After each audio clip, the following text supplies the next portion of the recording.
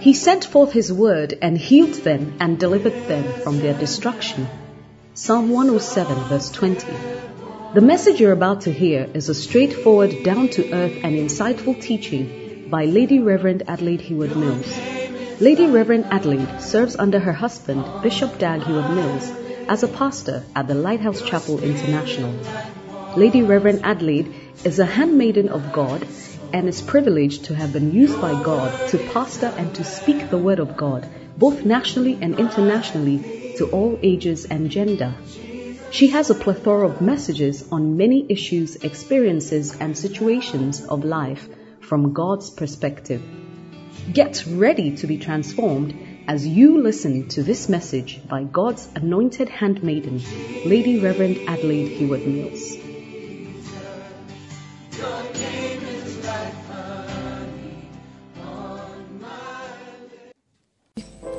This evening we are gathered in your presence. Holy Spirit, you are the teacher, you are the guide, you are the leader. We subject ourselves to you, spirit, soul, and body. Holy Spirit, bring the heart of the Father to your people through this vessel of clay. Thank you for grace, thank you for mercy, and thank you for the unction. In Jesus' name, amen. Hallelujah. Please sit down, sorry.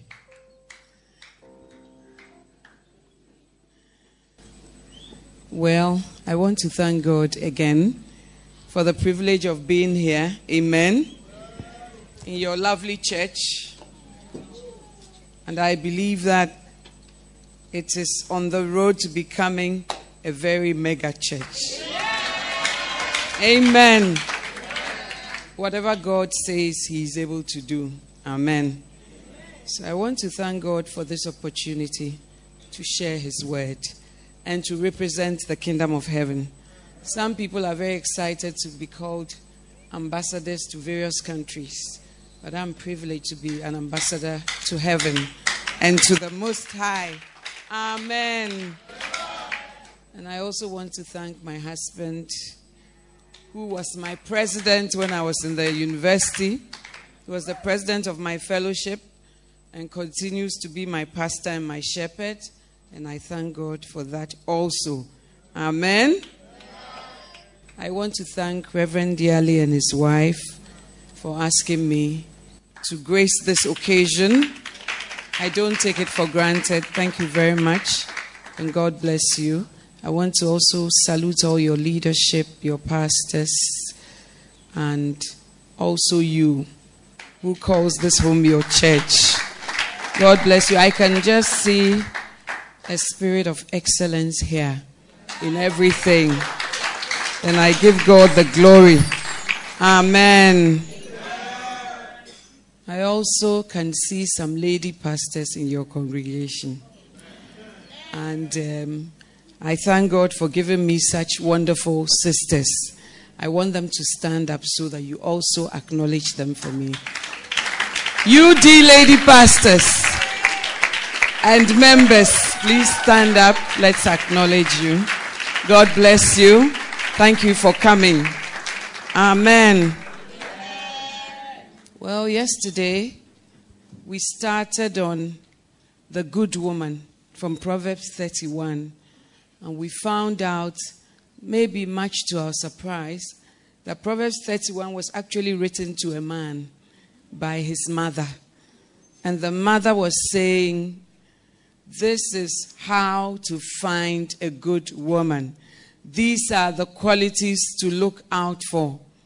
As I was meditating upon it, I said it would take the Holy Spirit to know whether the woman brings her food from afar, to know when she wakes up in the night, to know whether she's afraid of certain things and of what. It takes the Spirit of God. And I think that is why in Proverbs 3:5, the Bible says, in all your ways, acknowledge Him, and He shall direct thy paths. Amen. Because the Bible has said that man does not see as God sees, or God does not see as man sees. So, brothers, I think you need to be very spiritual to be able to see a woman and say to yourself that Charm is deceitful. Beauty is vain. But a woman who fears the Lord, she shall be praised. And then also, it taught us, the ladies, how to add value to ourselves. Amen. The Bible says, by means of a whorish woman, a man is brought to a piece of bread. It didn't say a weak man, it said a man. So it means that a whorish woman, I often say, is more powerful than an AK-47. Amen, brothers. Whenever I read Samson's story, I don't quite understand how a woman can lie to you 3 times and bring Philistines on you 3 times. And then she'll say, Samson, the Philistines are here. Then you wake up and snap whatever she had used to tie you. And then you go back, sleep in that lap, brothers, and you don't remember again. It then makes me know that a woman is a very powerful thing that God has created.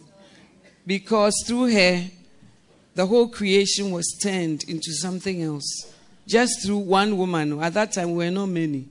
How much more, sisters, when you are many? But thank God that there are also powerful women like Mary, the mother of Jesus, who brought salvation and brought a Savior. Amen, sisters. Amen. So I pray that you will not be a whorish woman. You see, a whorish woman is different from a whore. A whorish woman is ish. It is around a ish. She may not be a whore complete, but she has the traits of whore-ish. And she will become anything to be able to achieve that. You know? Even the strange woman said to the man, oh, I've paid all my sacrifices. I've made peace offerings. So she pays her tithes and everything. And she's in the church. And she even sometimes knows scripture. So brothers, may the Lord anoint you with wisdom and sensitivity to the Holy Spirit. Amen. I am also hoping to be a bit brief today so that you can write your questions and your comments down, and then we can go through it for today. Amen. Amen. Is it a good idea? Yeah. So yesterday we stopped at where we said that the good woman brings her food from afar. Do we remember that? And that we should also bring our food from afar, even if it's spiritual food. You don't just sit there and then the spiritual food falls. No. It takes meditation in His Word. It takes having a time when it's just you and God. It's all not so easy in our hectic lives. But without it, I think that we will go under because we will not have strength. Marriage is more than the physical. Marriage is more than even the emotional. You need a lot of stamina, spiritual stamina, emotional stamina, mental stamina, and physical stamina. Amen. Amen. To marry. And so I pray that God will give us all that in His own good time. Amen. I will just pick some of the verses because it is long. Proverbs 31 is long. Verse 15, she rises also while it is yet night and gives meat to her household and a portion to her maidens. Amen. Now some people use that to say, well, she rises up in the night, way ahead of time. So if you don't wake up on time, you are not a virtuous woman. But when I look at my life, I beg to differ. Because, for instance, on Sunday, I was telling Pastor David, on Sunday, I went to Spintex Highway, our branch there, to preach. And then I had fellowship after because I knew that my husband on Sundays closes at 5 a.m. on Mondays. Do you understand? So I knew that that's how it would be. So I was very relaxed. After eating spring rolls, drinking tea, like I did here yesterday, then I went home. When I went home, my daughters were up.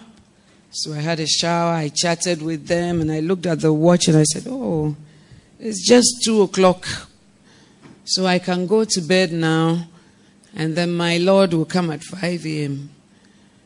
As soon as I finished that sentence, the door opened and my husband walked in. And I said, oh, today you've come very early.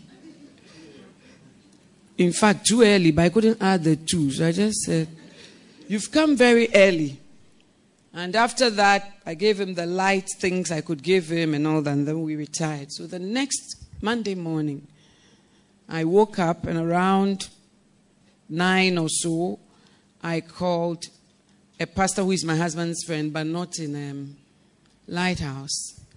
And I said, my husband says I should ask you whether we can meet at this place at this time. And he said, oh, but I thought he would sleep a bit. And I said, oh, yesterday he came early. Early? How early? I said 2 a.m. He said, what? 2 a.m.? My wife will not allow it. 2 a.m. and you are saying it's early. I said, it's early. It's 3 hours earlier than usual. So then if my sleeping time is 2 and I wake up at 8, can you call me a lazy woman and tell me that I am not virtuous? Amen. Some of you by 7, after 7 o'clock news, you are gone.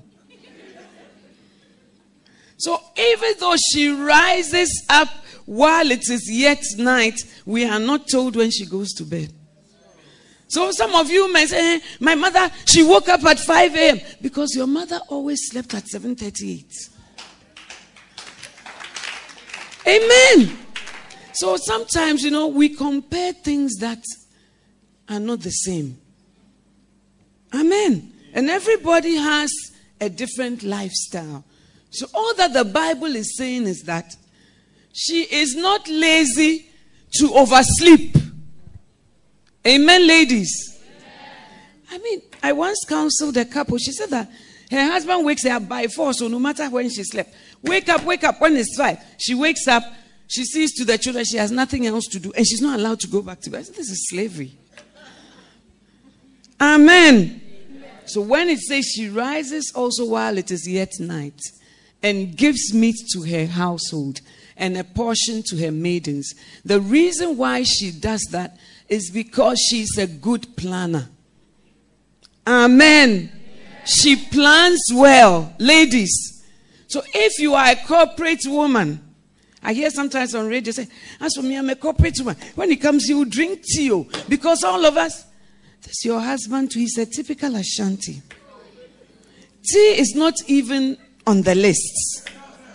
Then you say he will drink tea. He will not drink tea. And sometimes before they marry you, they will tell you, oh, me, I eat anything. Oh. Whatever you cook, I will eat. Sisters, it's not true. When you marry, you realize that it is not true. So it is the ability to plan ahead so that your home doesn't go into crisis. You may be very anointed. You may be very called by God. But God expects balance in all these areas of our lives. Amen. So she provides food for her household. I have done counseling where the men come home and there's no food. One pastor said to me, Lady Reverend, I have become a scavenger in my home. Do you understand scavenger? He eats from the bola. He will look for a little banana, and at first when people say that, I would just laugh. I'll just say, they are not serious. It's just for comic relief. But as I have pastored for some time, especially the women of today, I've come to see that it's not easy for the men. Amen. So she provides food for her household. Provision does not always mean that you have to do all the housework. But it means that you are a good supervisor and you are also in charge. Amen. Some of us, we need help, yes. And I love this verse because it says that the woman gives a portion to her maidservants, which means she has help at home. And it is not unbiblical. Amen. Because for her to be able to do all this, get up, go to the merchant ship, have girdles, have this, look, She's not a superwoman. She has some help from somewhere. But she doesn't also abdicate her place and her whole throne that, oh, because I'm going to the merchant, she said, I've dashed my home to you. Amen, ladies. And some of you brothers, you are not discerning. You go and visit the girl. She has never cooked for you before. I'm not saying you should demand it, but she never offers you anything. Every day, cook a meat pie. Think a bit about it. That, how come there's nothing being offered? Do you understand? I went to preach at Ashesi University, and the young men were telling me, oh, Lady Reverend, we are modern men. Honestly, food is not an issue. And I said, really, what will you eat? They said, oh, pizza. I said, every day, Ashanti boy like you will eat pizza. You see, when you are in love, you are not realistic sometimes. Amen. So, brothers, how will you know when she wakes up in the night and whether she provides food for her household? If every time she comes to church and you ask her, oh, how is it? How is your mom? Oh, she gives me too much stress. Every day, come and cook this. It's a sign. It's telling you something. Amen. And if you are in ministry, hospitality is part of the calling. Not because I said it. The Bible says a bishop must be hospitable. And we all know that the hospitality is not from the guys, even though they lay claim to it. How do I know? Because it started from the time of Abraham. When he saw the 3 angels and they came, the Bible says he constrained them. Oh, sit down. Then he went into the house and said, Sarah, hurry up, bring a kid. Giving commands. Abraham, the father of faith. And he has many sons here tonight. Amen.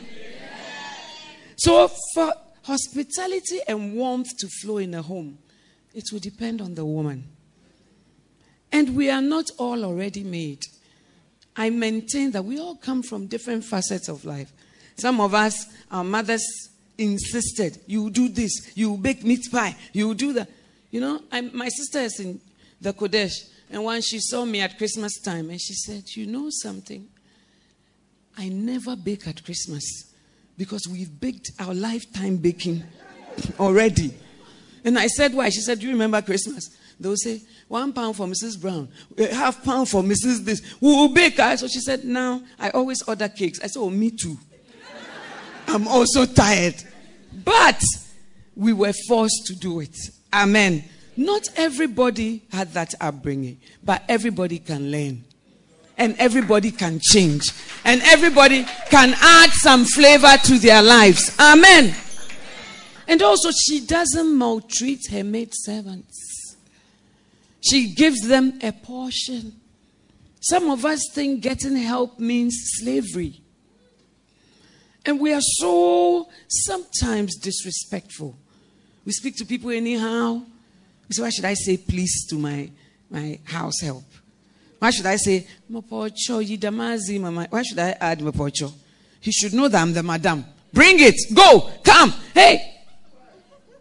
Now the Bible says this woman, she gives a portion. Your Christianity is supposed to show even in how you treat house help. I know the house helps come with their own kettle of fish. Don't even go there. But your part is not necessarily to be weak, but to also think about their upkeep.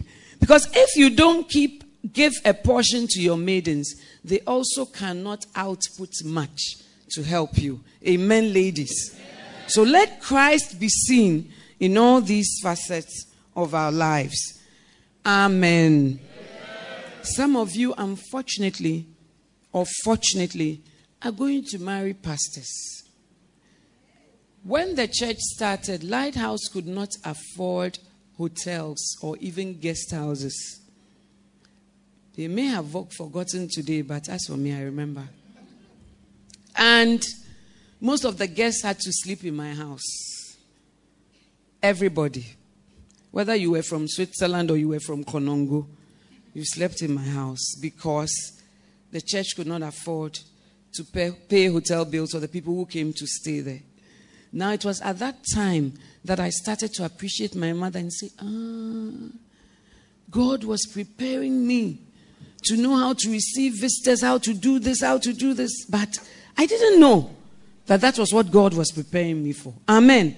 And you may not even know what God has in store for you. But the heart will help you to adjust properly. Amen. But some of us, we can kill ministry because we are not hospitable. Amen. I don't say that open your whole house like a Bobloshi market. Everybody can come, go. That's also disorderly. But I'm saying that the Bible says that let us be careful to entertain strangers. For some have entertained angels unawares. Amen. So hospitality is a very crucial thing in the life of especially ministry. I didn't say it, God said it. And therefore, it will behove us to rise up early, prepare food, provision, and then food for also the people who help us. Amen. I didn't write the Bible. She gives meat to her household. Sometimes women say they are called. So they leave a sink full of dirty dishes and they are standing at Makola casting out demons. God wants balance in our lives, and it takes a lot of planning. Amen. And I pray that we will become those type of women. 17, she girdeth her loins with strength and strengtheneth her arms. She perceives that her merchandise is good. Her candle goeth not out at night. She layeth her hands to the spindle, and her hands hold the distaff. She stretches out her hand to the poor. Yes, she reaches out her hands to the needy. Amen. Before it comes to say that she gets her loins with strength, it says she considers a field and she buys it. And with the fruit of her hands, she plants a vineyard. When Ruth was looking, maybe not looking, but when she lost her husband and she traveled with Naomi back to Bethlehem, she said to Naomi, let me go and glean in the fields so that I can bring something home. A woman must be productive. Amen. It is not always right to think that I'm waiting for Mr. Right because he will come and look after me. He will come and look after you, but there's also something you must also bring to the table. Amen, ladies. Some of us, when we were being brought up, our food was always put on the floor and we sat at a stool and we ate it. So when you marry too, you start to put food on the floor for your husband. And when he asks you, he said that, it's normal. This is how food is eaten. But we must have a spirit of excellence so that we try to learn better than that. One famous man of God told me that he and his wife came from two very different backgrounds, and he was not used to sitting anywhere to eat. In fact, in his house, they lay in bed to eat. So when he married, then his wife went to bring a small dining table, and he asked her, what is it for? And she said, so that we will sit by it. He found it very strange, but he didn't say much. But as the marriage progressed, he never sat at the table. And the wife told me that every time she came to the bedroom to get the food, it would be all over the bed sheet. All over. But because of patience and a little forbearance with one another, today they are one of the most lovely couples. And some of you will even look at it, I want to marry somebody like this great man of God. But whether you can clean when he puts a benkwa in the bed is also another story. Amen. Next time I'll say it with his name after I've sought his permission. So she considers a field and she buys it. With the fruit of her hands, she plants a vineyard. Rebecca was doing something when she was spotted as a wife. She had come to the well to fetch water. Amen. She was busy about something. She was contributing some quota to life. But some of us, when we live with our parents, we do nothing. It is very difficult for us to wake up. As soon as we wake up, we dress, we do our makeup, And then we look for our wig. We put it on. Our lipstick is red like something. And then we are walking from house to house, visiting friends. That is not productivity. But this woman, she considers a field and she buys it. With the fruit of her hands, she plants a vineyard. So a woman can, and this is a woman that is being spoken about before Christ, though. It's not a modern millennium 21st century woman. It's long ago before Christ came. But she still considered a field and she bought it. Amen. She gets her loins with strength. Ladies, without strength, you cannot marry. Even strength in the bedroom, it comes from the grace of God. Amen, somebody. And the fascinating thing about this verse is that it doesn't say that she relies on somebody to give her strength. She does that herself. The Amplified Version says she gets herself with strength, spiritual, mental, and physical fitness for her God-given task, and makes her arms strong and firm. We must notice here that things are done by her own personal input. So, without you inputting into your own life, you cannot become a good woman. Amen. It is she herself who gets herself with strength. You need spiritual strength to marry. Amen. Because so many things will come against your marriage. And if you don't have spiritual stamina, you will be knocked off your feet. You need mental strength to marry. Because some of the painful things in marriage is not for the faint-hearted. Amen? You need mental and emotional muscle to withstand some of the things that come to just hit you. Amen. And then physical strength, ladies. Because if not, every time at 9 p.m., you will tell your husband, I'm tired. Because you didn't know that that was part of the package. Amen. You thought that the way your husband and you want to fornicate, when you marry, it won't be a problem. In fact, you sit in the church and you are even very judgmental. Because when they say that, married women, release yourself to your husband, I say, are there women like that? What's their problem? Is it not love? Why can't they flow? But when you start to come from work, you come and make sure that there's food. After that, the children worry you with their homework. You settle them. After that, you may have something to present at work tomorrow. After that, your sheep in church are calling you. Lady Reverend, I need prayer for this. Lady Reverend, I need you to do this. I just gave birth and there's a problem. Can you please come to the hospital? And you say, I have to find time for all this. So you pray with the person on the phone. And then when everything is calm, you wipe the kitchen, you do this. And you come to your bedroom and you say, here comes my bed. Here comes peace. Then when you lie on it, a hand from nowhere stretches out and touches you. Who is that? On one occasion, the man said, an armed robber. I am an armed robber.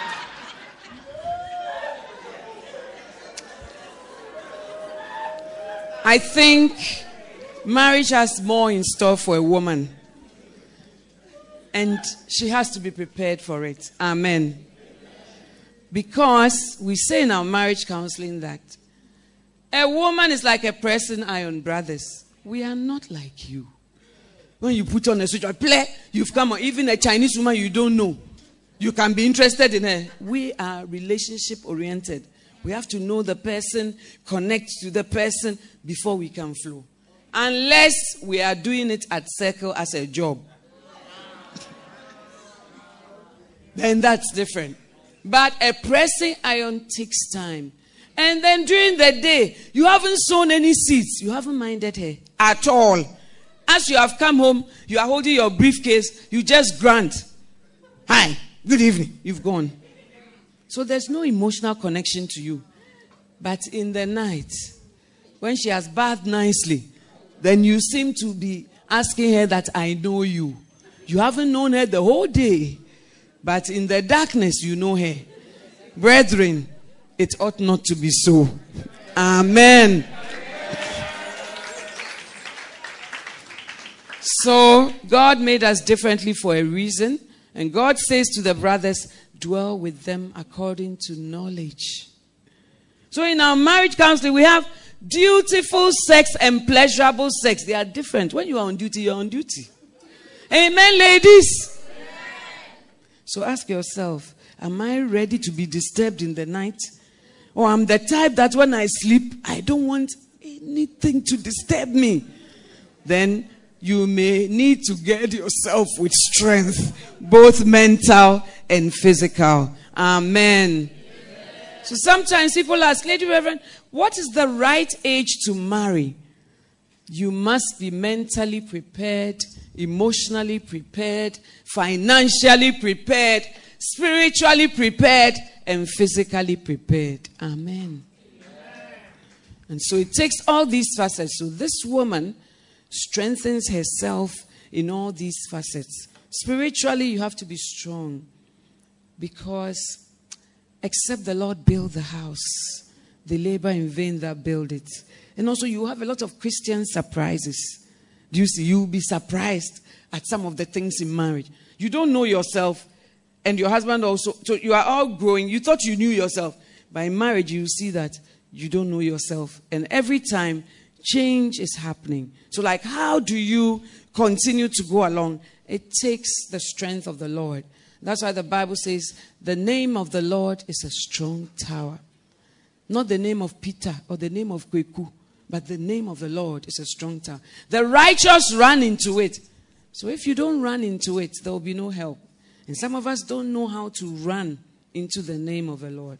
When we have issues, we are not used to engaging God, knowing Him personally, asking God to solve our problems. We are not like that. We don't walk by faith. God is not part of our solution. So when that happens, spiritually, you are very weak. But what does Jude 21 say? It says, 20, but you, beloved, building up yourselves in your most holy faith, praying in the Spirit. So praying in tongues makes you strong. Amen? Eating the word of God makes you strong. Fellowship makes you strong. And even church work makes you emotionally stable and normal. Because if it were not church work, a lot of people will be in asylum today. Because you don't know what to do. When you close from work, you are there, life has no meaning. You too, you don't do anything in the church. You are not involved in anybody's life. Your life will not be richer, it will be poorer. Amen. So I pray that like the virtuous woman, we will gird our loins with strength. Amen. The Bible says in 1 Timothy 4:8, godliness is physical exercise profiteth little, but godliness is profitable unto all things. Now, I'm running to the end, and then we'll go into the question and answer time. Verse 20 says, she opens her hand to the poor. Yes, she reaches out her filled hands to the needy, whether in body, mind, or spirit. That's what Amplified says. Now, most of us, our hands are by us, and it never stretches out. We will never minister to anybody. We don't think about anybody. We think about me, myself, and I. And there's nothing that we give, even in church, to others. It's not only money, but praying for others, ministering to others, being there for others. For me, I think that God did me an honor in calling me into His ministry so that I'll always have sanity and always have fulfillment and always have something meaningful to do in life. Amen. And you too must stretch out your hands to the needy, not just your house and all that concerns you, but you must go beyond yourself and go out there and stretch your hand to the needy. The needy can be spiritually needy. But you, whenever we are doing evangelism, you are not there.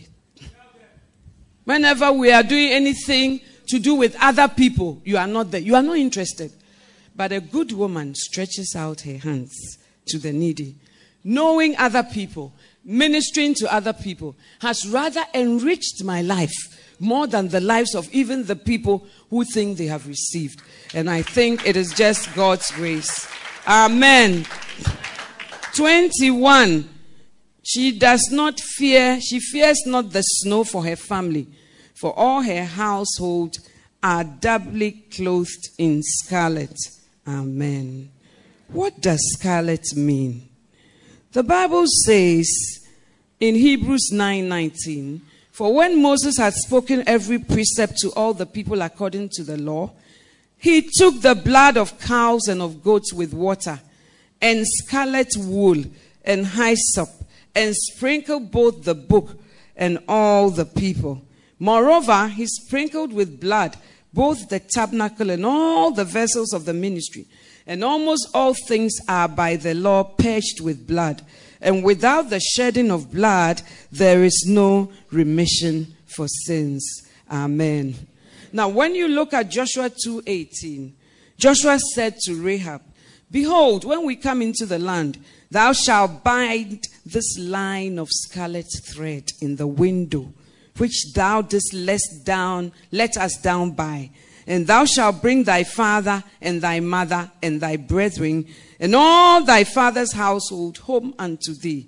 And it shall be that whosoever shall go out of the doors of thy house into the street, his blood shall be upon his head, and we will be guiltless. And whosoever shall be with thee in the house, his blood shall be on our head, if any hand be upon him. Amen. The Bible says, she fears not the snow for her family, for all her household are doubly clothed in scarlet. It was the scarlet thread that Joshua used to mark the house of Rahab and to seclude them and to save them. For the virtuous woman, she does not lose out on scarlet. She is doubly clothed and her household. So she cares about the salvation of her home. Amen. Salvation of our children is not automatic. And God said to Moses, when you are going to sprinkle the blood, take a scarlet thread and dip it in the blood with hyssop and everything and mark the priests and everybody. So this virtuous woman, she's not afraid of snow for her family because all her household are clothed doubly in scarlet. Scarlet is salvation. Scarlet represents the blood. Scarlet represents the name of the Lord. Scarlet represents the blood of the Lamb that sets us free. And this woman was not only concerned about academia for her children, where they will reach, how they dress, how they speak good English. She's concerned about the salvation of her household. And she makes sure that they are doubly clothed in scarlet. Amen. The scarlet thread saved Rahab, her brothers, her sisters, her children. It's all listed there. What brought that? The scarlet thread. You too, the scarlet thread that has been dipped in the blood, should be brought to the people in your household. Yes, the Bible says you and your household shall be saved. But although it is God's promise, you have to fight for it. Amen? Sometimes you've brought up your children in the church and you think automatically they will be okay. It's not so. My husband says to me, Mommy, the children, because he's now a youth pastor, and he tells me some of the things, even just the testimonies they will come and share, you can't even believe it. And then they go to him for one-on-one counseling, and he says, sometimes I feel like just fainting. The things. And then he knows that the parents have no idea. Because how will you have an idea? When they see you, they'll quote verses. When they see you, they'll turn their iPad to John 16, whatever. But we can make battle on our knees. We should not take it for granted that there will be scarlet in our homes. Amen? But we must make battle. because the enemy is also doing battle. Amen. We must make battle for our household. And this woman, because she knows that they are doubly clothed with scarlet, she does not fear the snow. Snow is an adverse weather condition. Something that is not like summer. So snow is like cold. Things are not working. You can't see any plants. And even though she knows that snow will come, she's not afraid because she has set her children and her household in scarlet. We don't have to wait for our children to grow because before we bring the cord of scarlet into our homes, you start from a very tender age. I got born again from the age of 9, and I'm grateful to God for that. And that has given me a burden for the young. I'm continually fighting for the young, the people in high school, fighting to have a program with them. It costs me more than it benefits me. But I think that having been born again from a young age, I don't think I was an overly good girl as such. But that thing made it difficult for me to go away from the Lord. I tried. Sometimes the boys will rap me and I want to say yes. But my yes will never come out. Because the seed of God was in me. And how did that come about? My Sunday school teacher led me to Christ at the age of 9. This woman, she knows that her children will go through every normal thing everybody goes through. But when they do, will they know Christ? Will they have the tools for life? Will they know how to face some of these things? The scarlet must be doubly clothed around every member of our family. And it starts with prayer and with asking God for wisdom and asking God to cover them so that no matter how far people stray, that prayer and that Spirit of God and that double scarlet will always bring them back. In Jesus' name. Amen. She makes for herself coverlets, cushions, and rags of tapestry. Her clothing is of linen, pure and fine, of purple, such as that of which the clothing of the priests and the hallowed cloths of the temple were made. Amen. She makes for herself coverlets. I was wondering, what does coverlet mean? So I went to the Bible, the dictionary, and I looked for coverlet. And it says coverlet is a bedspread, bed cover, cushions, and rags of tapestry. I used to say tapestry, but when I looked up the word, it said tapestry, curtains, upholstery. Amen. Do you know the strange woman does the same? Proverbs 7 verse 10. And behold, there met him a woman dressed as a harlot and sly and cunning of heart. Verse 16 to 17. What did the strange woman say to the man? I have spread my couch with rags and cushions of tapestry, with striped sheets of fine linen of Egypt. I have perfumed my bed with myrrh, aloes, and cinnamon. And so I'm beckoning to you to come. Now the virtuous woman, it says she makes herself coverings of coverlets, according to Amplified, tapestry, as King James says, rags, cushions. So I said, oh wow, it means that her house is nicely displayed and in order. Amen. And that makes for peace and a good atmosphere in the home. Amen, ladies. And the strange woman says the same thing. It means that investing in coverlets and rags and cushions sets the house for romantic things to happen. And it says striped. The woman said, I've brought striped bed sheets from Egypt. How come your bed sheet is always on the bed for 8 weeks? How come since you married and we gave you a bed sheet, it has never been changed? So you, the spiritual woman, you are not making coverlets and cushions, but the strange woman knows that it makes a difference. And she's not telling the man that it makes a difference. Oh, I'm just telling you what I've done at home. I have coverlets, I have cushions, I have rags, I have... Some of you, your sitting room furniture, as it was in the beginning. It's now and never shall. And ladies, we never invest in the bedroom.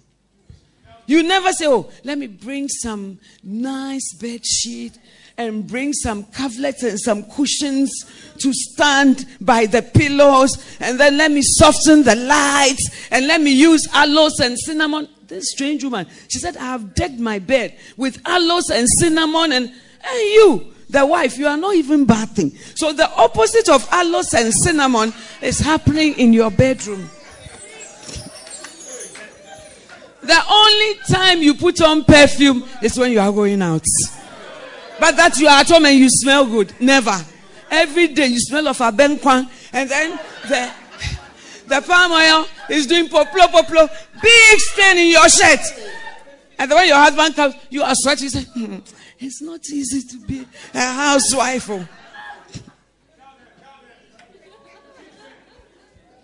Amen, ladies. And then it goes on to say, her clothing is of linen, pure and fine, and of purple, such as that of which the clothing of the priests and the hallowed cloths of the temple were made. Amen. The woman makes herself look nice. Amen. Some of the brothers, they don't know how we get our hair. It is only when we get home that my husband says that they look and say, are we two boys in the house? Or we are a lady and a man. Why do you always want to look good when you are going out? But the man that you look good to get, you don't want to look nice at home for him to also behold. Why?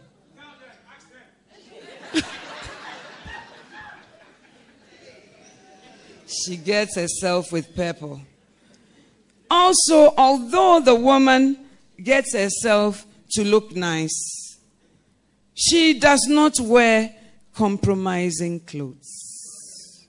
Amen. 1 Peter 3:2-4. It says that, I'm reading part of it. It's what, 3.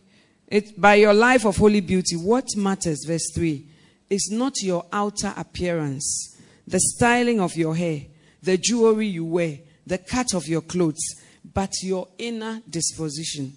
Cultivate inner beauty, the gentle, gracious kind that God delights in. Amen. That's the Message Bible. Cultivate inner beauty. Now, the strange woman in Proverbs 7, the Bible says she was in the attire of a harlot. The woman in Proverbs 31, Amplified, says what she uses is like what the priests wear.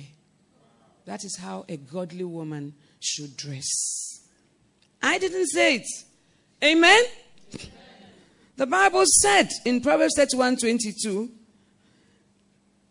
her clothing is of linen, pure and fine, and of purple, such as that of which the clothing of the priests and the hallowed cloths of the temple were made. Amen. Priestly, decent garments. We are not seeing that in the church. When we call you to come and give us bread and tea, like Bishop Fabi says, you come and pour breast and tea into the cup because the whole breast is coming out. And then we are shocked to see you in church. Hey! You don't have to look like a strange woman to be attractive. But like this woman, you can look good. Your rasta, you have kept it for 8 weeks. It's smelling in the bed. Your husband is always coughing, sneezing, and he thinks that he's fallen ill. It's the hair. Some of the brothers look shocked. They don't even know it smells. You are always wearing torn things at home. And you say, oh, we are just at home. Then when the visitors are coming, you are running. Hey, Omobo, you are. Why don't you look good? So that when they come, that's you. That's just you.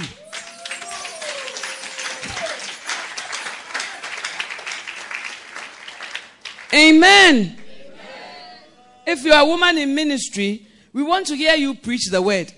We don't want, when the brothers are listening to you, they don't know where to look because your dress is so bizarre. And you are exposing so many things. So they are looking up and you think they are quoting the Psalms. I will lift up my eyes unto the hill. But the real reason is your dressing. It should not be that way. Amen. Now the last verse is in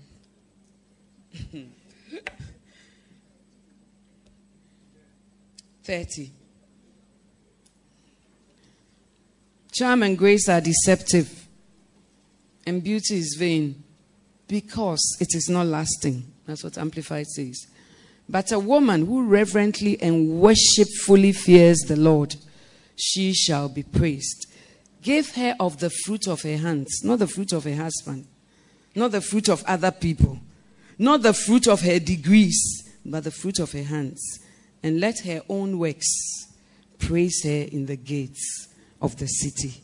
Amen. I believe that the woman in Proverbs 31, the good woman, the reason why she's able to do all this is because she fears the Lord.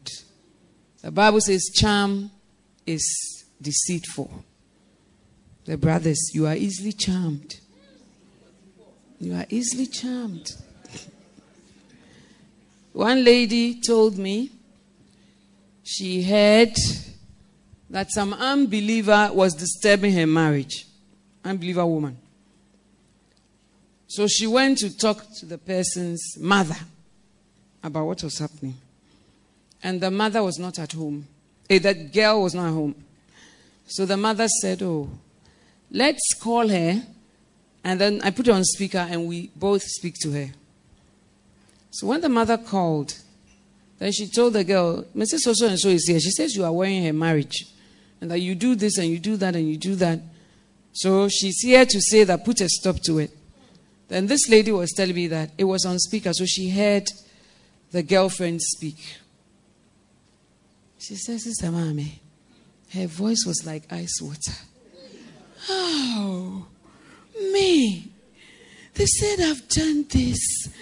Oh, I just even admire that woman so much. How could I do this? I can't do. She told me that when she heard the girl's voice, she understood why her husband has been deceived. She understood it fully and totally. But when they hung up, then the mother said, Madam, this is the problem with my daughter. That's how she is. She's always breaking people's marriages, and I'm always at her. But this is how she is. But she said that as soon as I heard her voice, I said, this is charm. Charm is deceitful. Brothers. Amen. Hip 44 is deceitful. We are not saying don't marry a beautiful person. But we are saying that outward beauty alone is not enough. And it will not last the long haul. Amen. Beauty is vain. Amplified says it's not lasting. That is why every year we have a different Miss Ghana. Because beauty doesn't last. Amen. We have a different Miss Universe. Because beauty doesn't last. But a woman who fears the Lord. When you fear God, you consider him in everything. When you are going to a relationship, no. This man is married. I fear God. I can't do that. No. God says no fornication. I fear God. Not that I don't feel like it. But because of the fear of God, I will put my body under. Amen. The Bible says, make straight paths for your feet. Some of you brothers, crooked paths. Crooked paths. You say, I'm coming to visit you. Then you go in the dark night, like the Bible says in Proverbs about the stranger. In the twilight, in the dark night, you go. You see, I've said this story before. One of our pastors told me that he brought a lady to Christ. And then he decided to go on visitation to see her. To share follow-up. Number one, we are advised not to follow up alone. But you think you are King Kong, brothers, so you are going. Anyway, when he went, the lady said, come in. This one is the horse's own mouth, and I have witnesses here. Come in, and he went in. When he went, the lady was lying on her bed. Her skirt was only up to her waist. Everything else was off. So as he's telling me, I'm like, what? So what did you do? I said, I continue. The Bible said, I said, you are a fool. With all due respect, anointed fool. I couldn't believe it all. And then I asked him, I was sitting with he and his wife, but the wife had gone to get her. I said, does your wife know? Oh, no. But, mommy, nothing happened. But I was shocked though. So why was she topless? I said, you are coming to ask me? The Bible says, flee youthful lusts. And you think that you are coming to share a verse. So you are stronger than your body. And Jane, I'm sorry to say, today he's a big man of God, but I told him as I thought. I said, so when you were sharing, I kept looking into the Bible. The Bible says, flee youthful lusts. It didn't say negotiate youthful lusts, explain youthful lusts, Bible study youthful lusts. And we don't make straight paths for our feet. And we end up in great trouble. Brothers, amen. The Bible says, flee youthful lusts. And you are busy negotiating. And you are busy calling it in on your phone, iPad, pornography, all sorts of things, because you are not fleeing. You are welcoming usefulness. And when your marriage cannot stand on any rock, don't blame God. Blame yourself. Amen. Lastly, I want to say that most of the type of person you are looking for is in the church. It's in this bridge ministry. The person is here. But you want to go and take something unknown. Unknown. Every Sunday when we have to do marriage vows, we have to say, brother so and so of bridge ministries is getting married to sister so of Aflao, whatever ministries. Because you don't want to open your eyes to see God's provision. Look at these nice girls in the choir.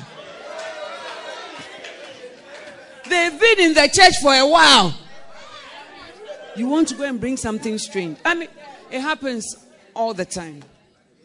And then they come to me, Mommy, she doesn't understand anything. When I say we are going here, I said, but what did you expect? I don't get it. And the sisters, so the brothers are here. You have made yourself highfalutin. When they speak, you say, Lady Reverend, he's not my type. Every type is in the church. Amen, brother. Hey, you are winking to somebody. I've seen it.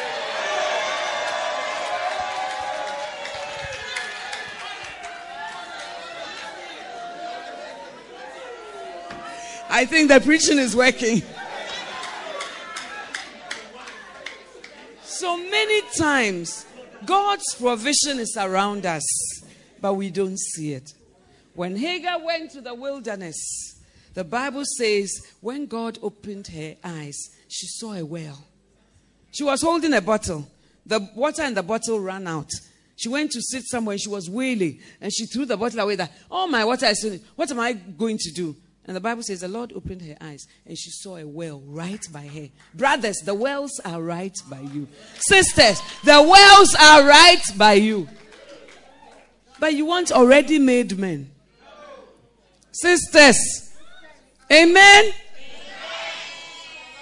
You want already made men. Oh, Mommy, I'm not the walking type. I need a man in a car. But before he got a car, do you know where he was? Amen? So open your eyes and see God's provision. It is all around you. And I pray that God will also open your eyes so that you will see.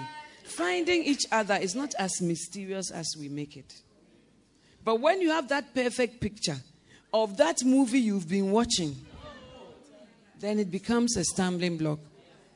Well, I have a message like that, 25 reasons why some women may not get married. I don't know if it's among the messages they brought, but it's a good message to listen to.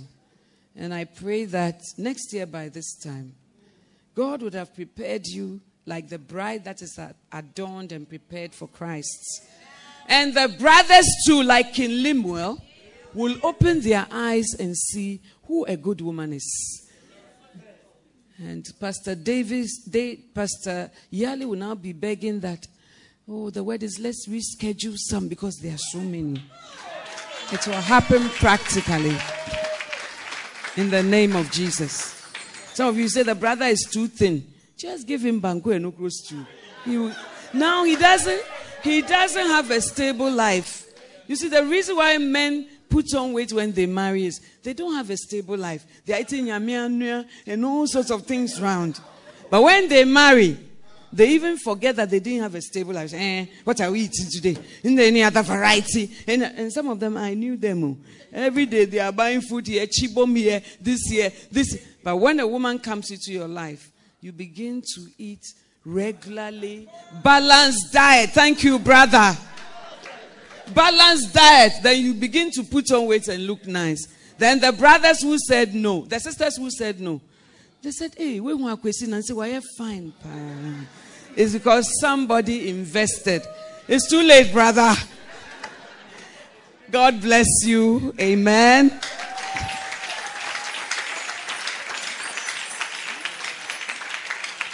I want to give an interlude whilst you write your questions down. And unless you've done that already, then they will be collected. But Pastor Yali, in the interim, maybe somebody can sing, or so I come back later. Thank you.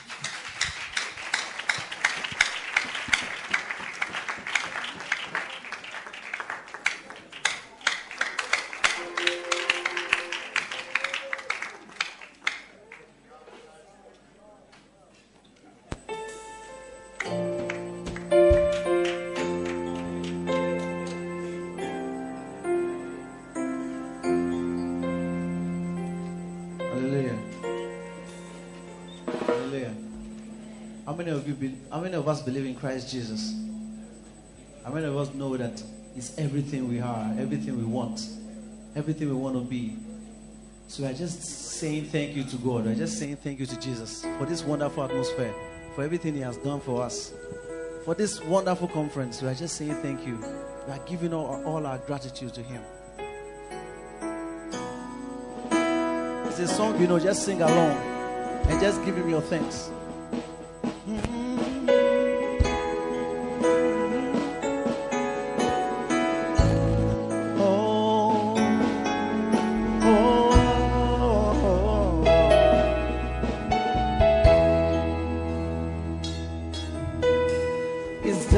Much for me, I cannot tell it all. We sing,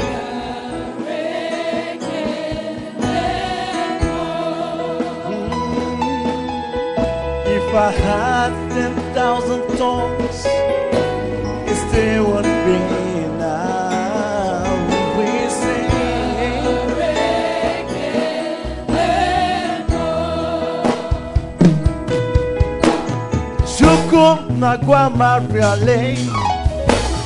When you heal completely.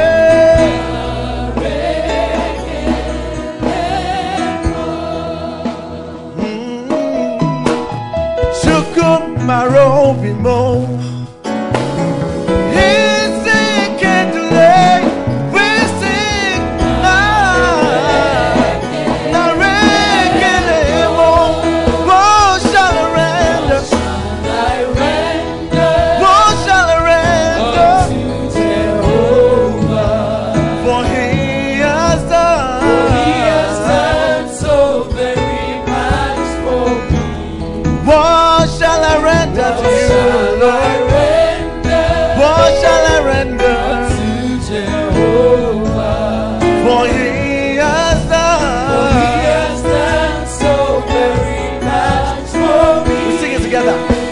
Nara, Nara.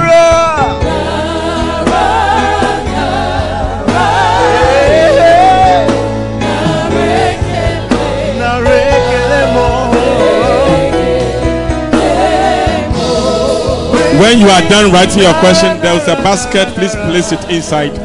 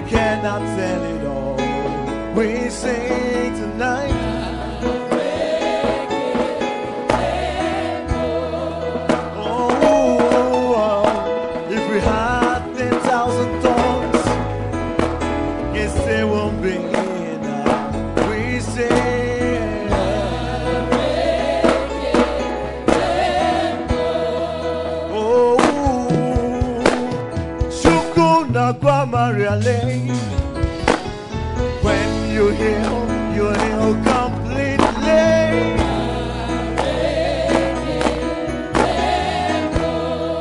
Oh, Shukumaro Bimo. He's taken to lay. We sing now. Narekelemo. Nara.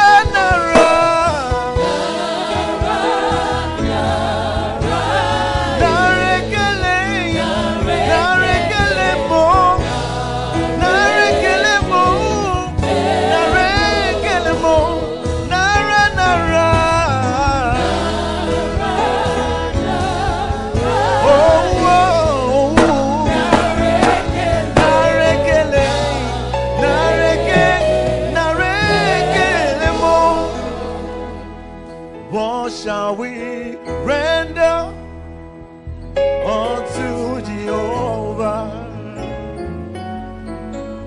For he has done so very much. Those on social media, you can also write your questions.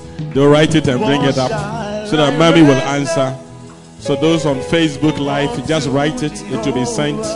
There's a WhatsApp number also. You can send it. It will be written. For he has done so very much for me.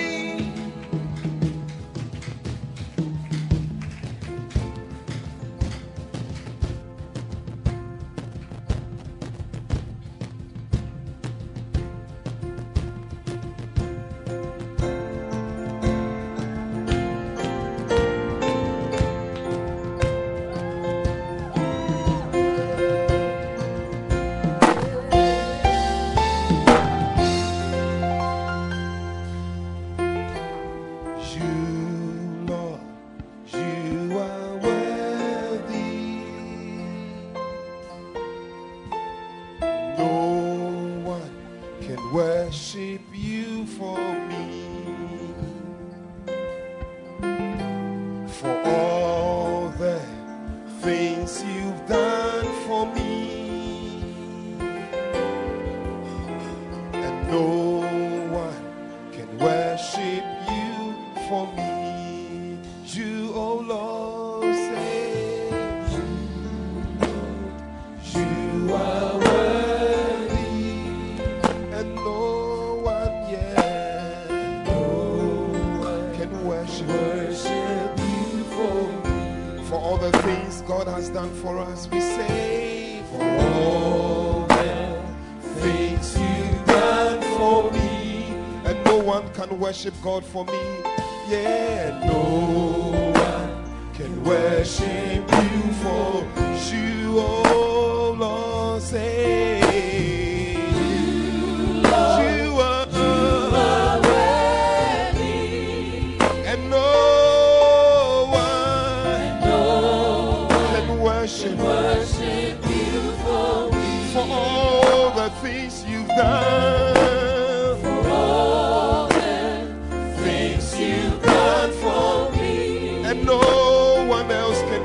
for me. Yeah. No one can worship you for me. Here is my worship.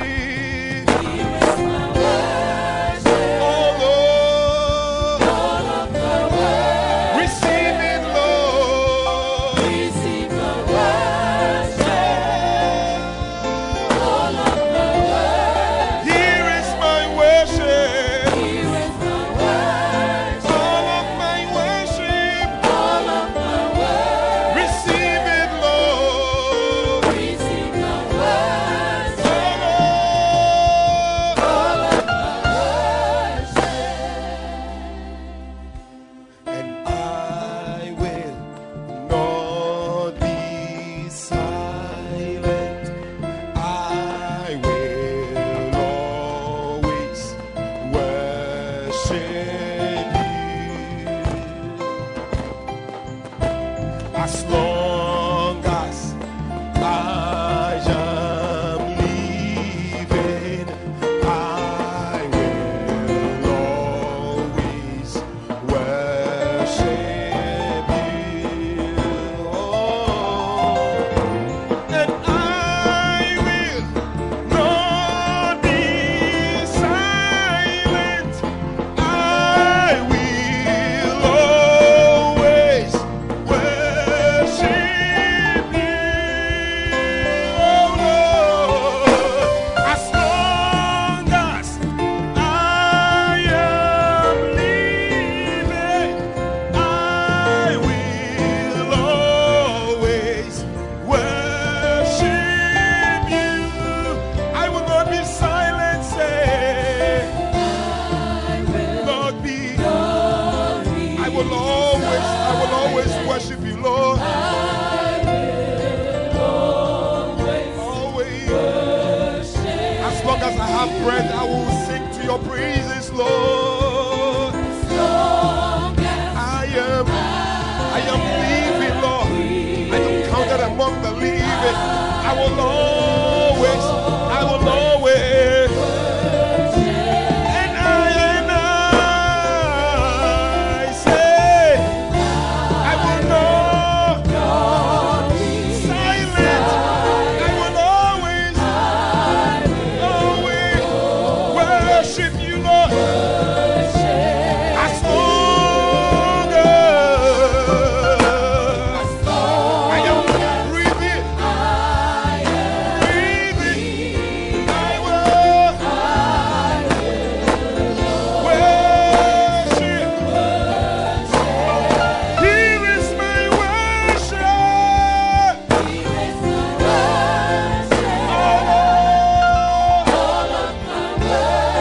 Receive it, Lord. Receive my worship. Here is my worship. Here is my worship. All of my worship. All of my worship. Receive it, Lord. Receive my worship. Oh, Lord.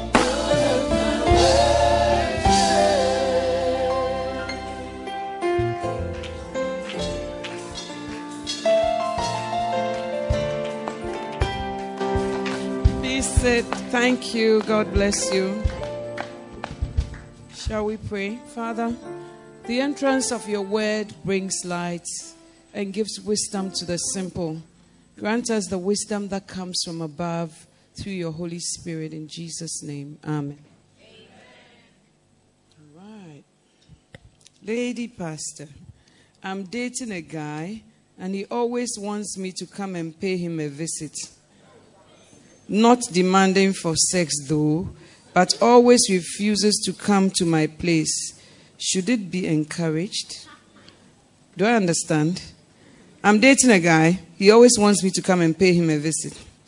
He's not demanding for sex though, but he always refuses to come to my place. Should it be encouraged? Well, maybe you should find out from him why he doesn't want to visit you at your place, but he wants you to go. I think that you should visit him if he's not demanding to sleep with you, but also find out why he doesn't like visiting you. Is it because maybe you stay with your parents and he doesn't want to come there? It shouldn't be the reason, because it also gives your parents the opportunity to know him.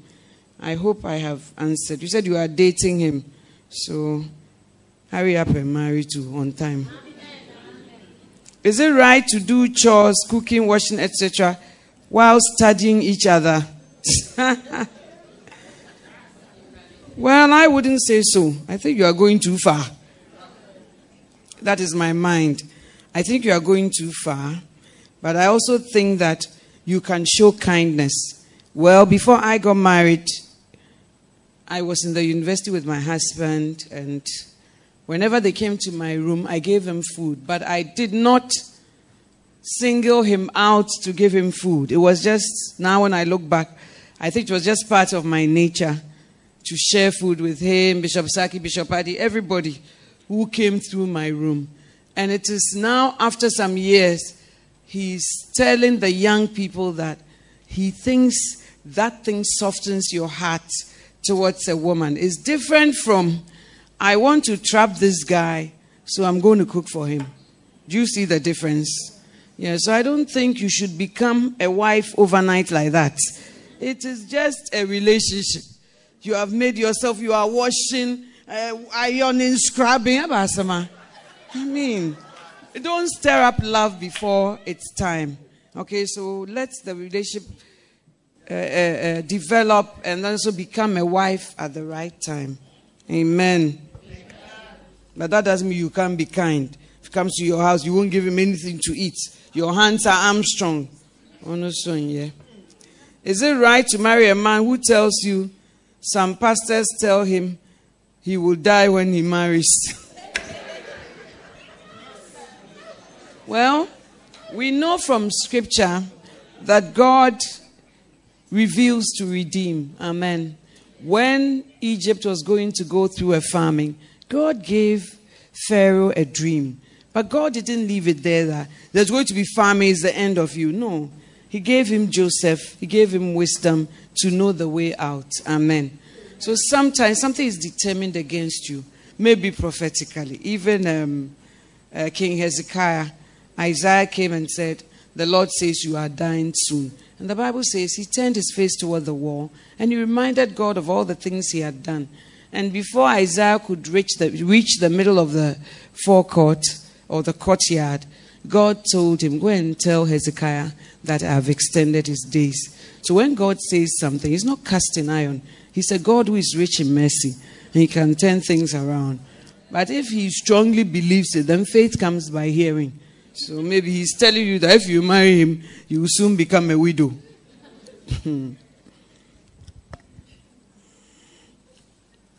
And I also hope it's not just an excuse. Does love exist? Yes. Does love exist? Your question is very big, Pa. Love exists, and the Bible says God is love. So love starts from God. God is the consummate lover. God is the ultimate lover. He doesn't make a mistake. He doesn't sin. He doesn't stumble. But human beings will stumble, including you yourself. And so you will all make mistakes. So you have to know that. But from what you are asking, it seems you have suffered some heartache or disappointment. So now you are coming to the place where you are saying love doesn't exist. But don't let your experiences define you. Let the word of God define you. God can give you a man whose love is genuine. Amen. Or maybe a woman. Are you a woman or a man? I don't know. So love does exist. And a bad experience should not color everything. May the Lord heal you and give you grace to have a new beginning. Amen. Is there a perfect relationship? No. There's no perfect relationship because, unfortunately, marriage was made in heaven, but it was brought down on earth to be lived here.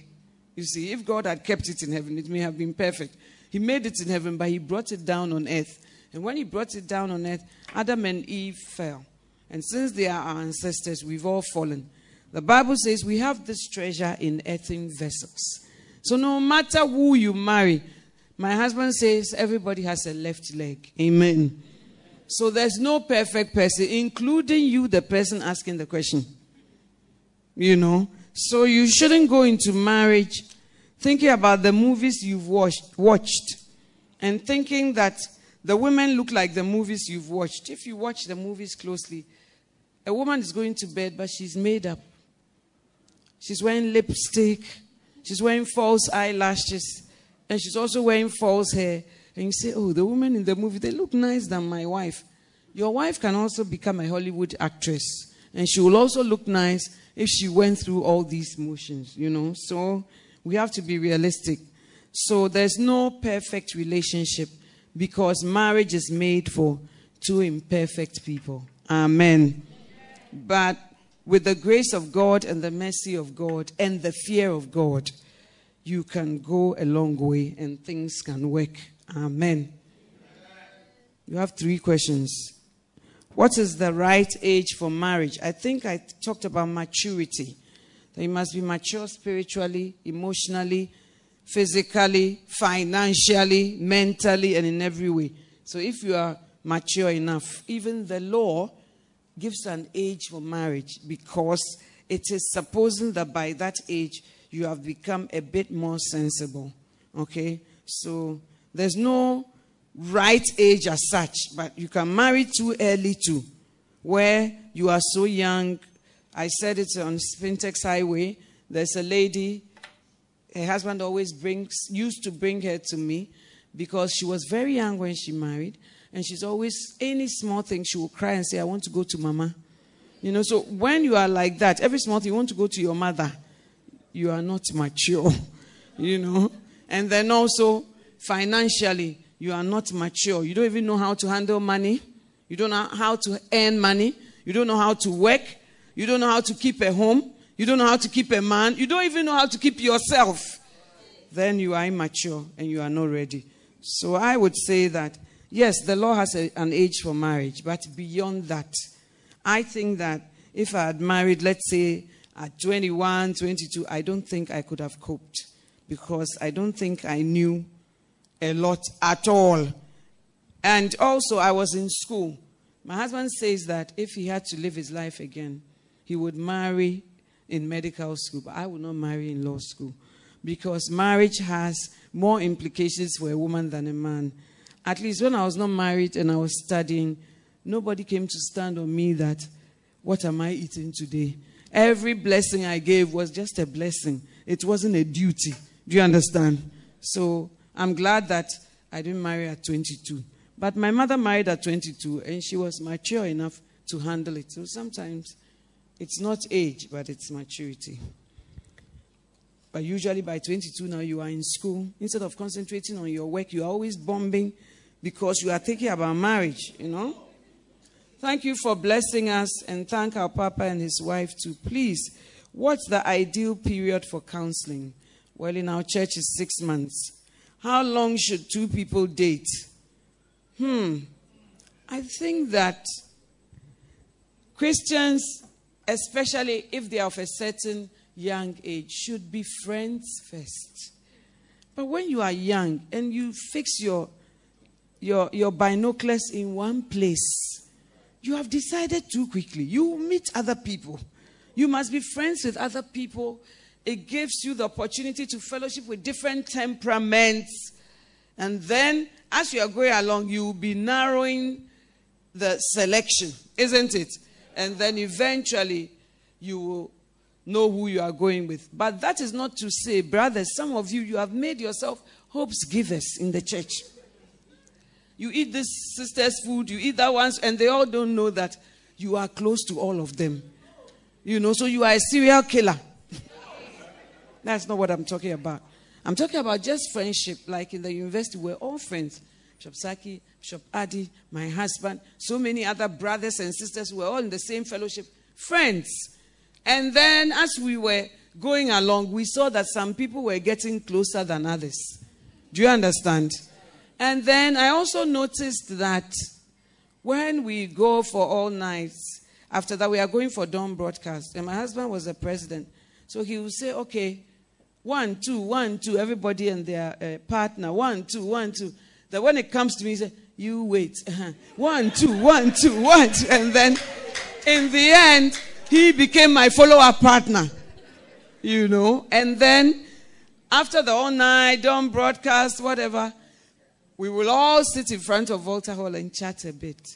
But as we would chat a bit, we would see that everybody has gone and it's left with just the two of us. There was nothing between us, but it started gradually. And then with time, and after waiting on God, we found each other. Amen.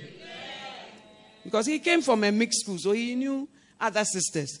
And I came from a girls' school. I also knew other brothers because Wesley Girls does a lot with Mfantipim. So I also knew a lot of brothers and all that. But at the end of the day, you settle knowing that it's this person.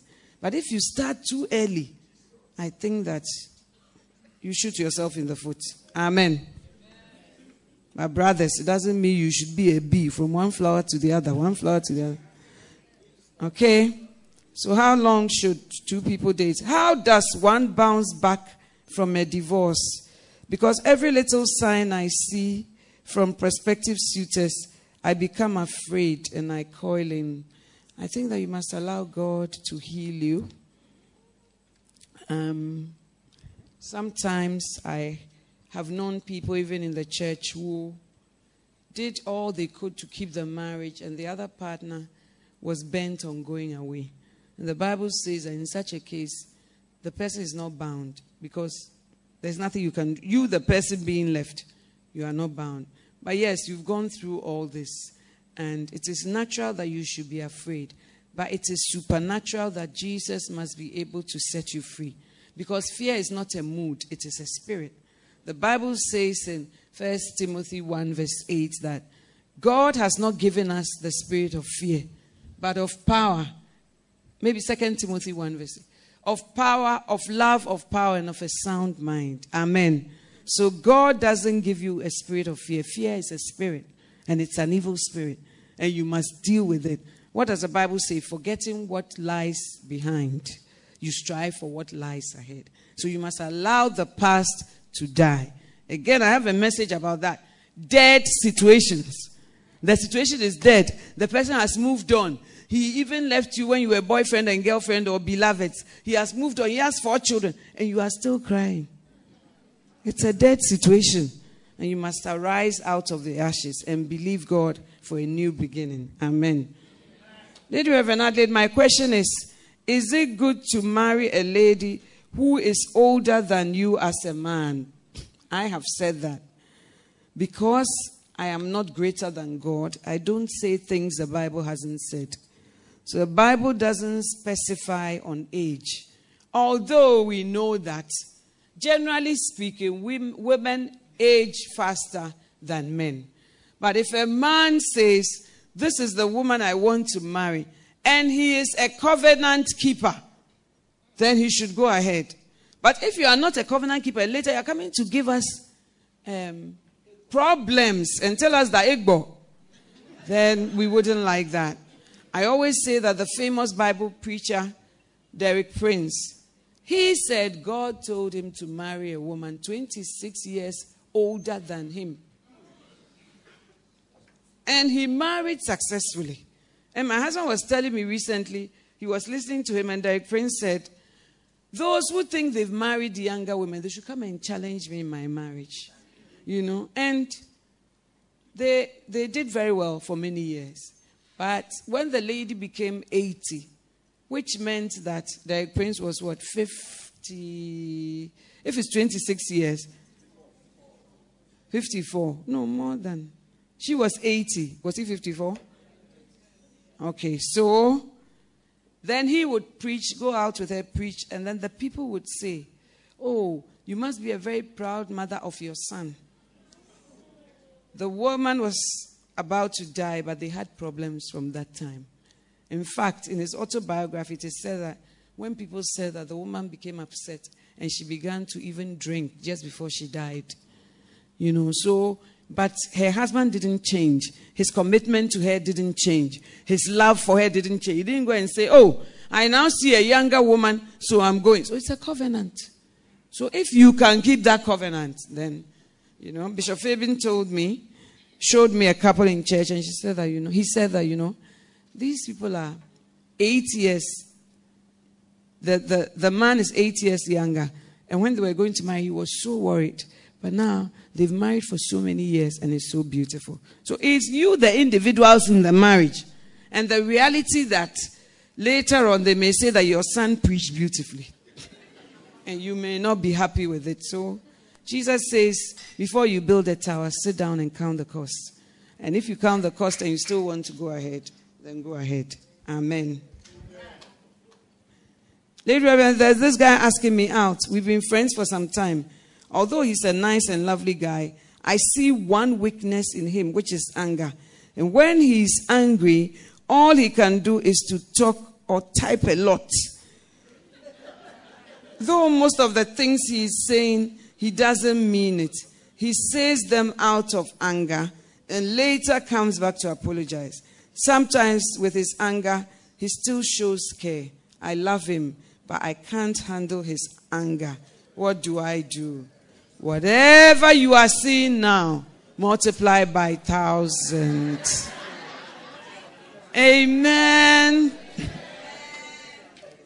Even God, who saved us, has been trying to change us for the past 15, 20, 30 years. And certain areas, the Holy Spirit has still not been able to penetrate. So what I want to say is, everybody has a weakness.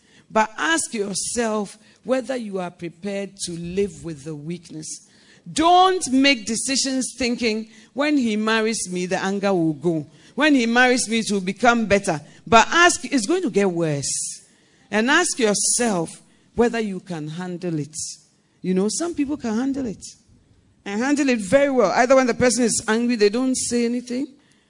Or they don't talk. Or they will leave the place. Some people will say, I'm a fool. That's why you are going, eh? So, it depends. And you say that even in the anger, he's very caring. So, take it that he has a disability. He's a cripple. He's broken somewhere. He needs a wheelchair. Sometimes he needs an inhaler. But in all of it, he needs help. Are you the one called to bring that help? Ask yourself. Because some people, when they get angry, they can destroy everything around them. They're angry. And some of them can even beat you. So ask yourself, when you say for better, for worse, think about the anger. And if you think you can live with it, as for us, we will bless you. And God will give you grace. Amen. But he can also do something about his anger. He can seek pastoral care. He can listen to certain, some things are demonic, especially when they compel you, because demons compel and they drive you. Like the madman of Gadara. The demons will drive him to do so many things. And so some people have been set free from the spirit of anger. Some people have been set free from the spirit of adultery. So he can also seek help pastorally, counseling-wise. When he's angry, maybe you shouldn't type. Or when you are angry, don't talk. And things like that. Some people even go for anger management classes. So if he's ready to do all this, maybe he can work on it. But that's my advice. The choice lies with you. Lady Reverend, please, my wife keeps saying the children are her priority. I see she never cares about my needs. She cooks because of the kids. When I complain or talk about it, she says I'm jealous. This has made me feel like I'm not part of the family. I eat outside home. This has broken me down so much. I don't know what to do. She always pretends to outsiders that she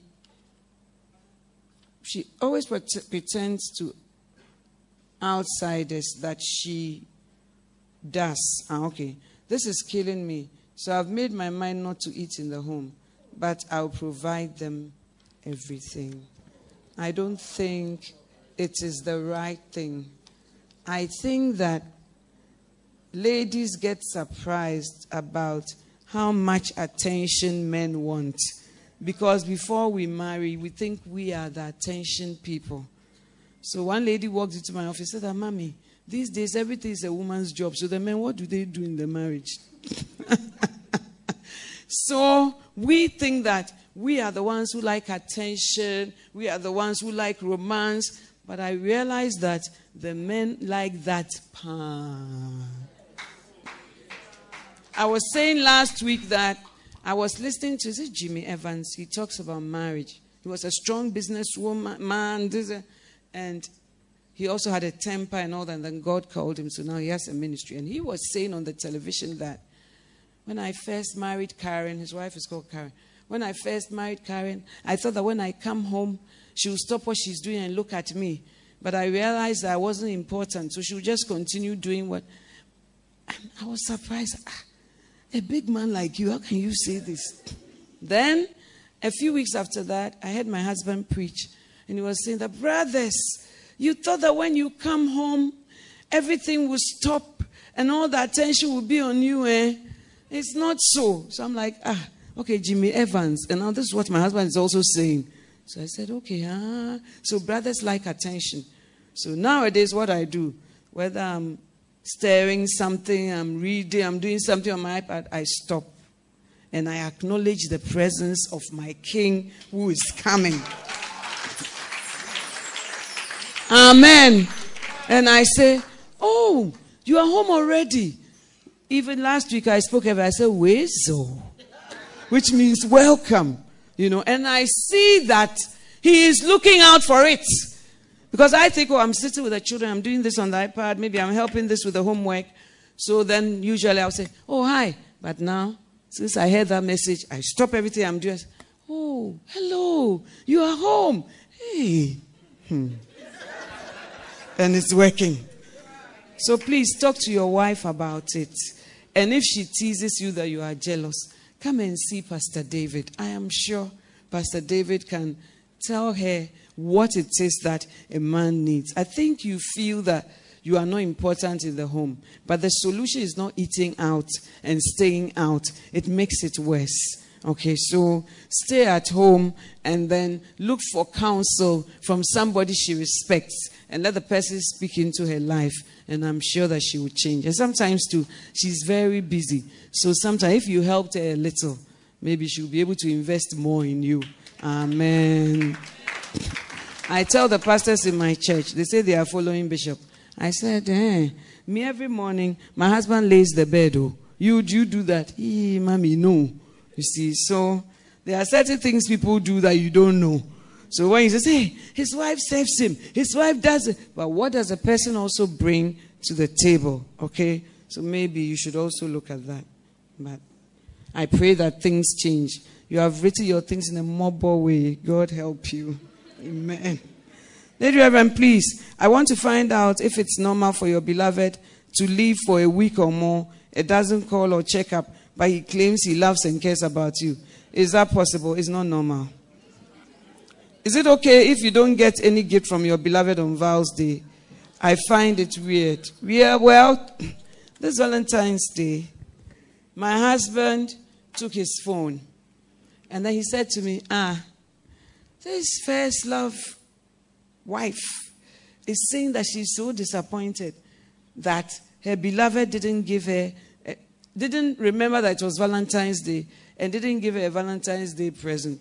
Then my husband said, but Valentine's Day, is it like Christmas? But you and I, we don't celebrate Valentine's Day. And I said, that was our time.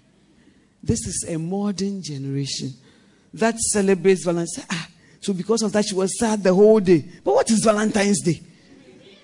You see, so every couple is different. And I don't really celebrate Valentine's Day in my marriage. It just doesn't come up. You know, but that day we drank tea, we ate toast. Normal. For you, maybe it's Valentine's Day. For me, it's normal. You know. But if your beloved likes that, why don't you do that for her? What does it cost you? If you decide to think about the other person instead of yourself, I think it can be easily solved. And also this thing about this disappearing act of not seeing him for a week, he doesn't call it. It's not normal. Somebody who is in love with you would always like to communicate with you. So query his actions, okay? And open your eyes. How do you tell a lady? How do you tell with a lady who is, how do you tell with a lady who is so indecisive? Well, indecision is also part of some temperaments. They are not able to decide quickly. And maybe you are the opposite. You are very decisive. Again, ask yourself if you can live with it, because it's not going to change as rapidly as you want. He has a lady friend he's been chatting with for the past years, and all efforts to stop him is not working. Can I also start chatting a man friend afar off just to make him feel jealous? When you go and chat the man friend, it can easily become real, and then it will become a problem. So I think that you must tell, I don't know if it's your husband or your beloved, that look, lead us not into temptation. So this thing that you are doing, if I also do it, you will not be happy. So please, let's find a solution to what we are doing. Is it that because the people, his friends are ladies, or he spends so much time with them that he deprives you of time with him? If that is it, then you have to talk to him. If all else fails, take it to a higher court, like we do in law. If it fails at the district court, you take it to high court. If it fails at high court, you take it to court of appeal. If it fails at court of appeal, you take it to Supreme Court. Amen. What advice will you give to a brother whose beloved holds on to wrongs, harbors pain, and places a high priority on arguments? It's not going to change, so he should advise himself. How can you deal with a wife who has a hardened heart and feels she's always right?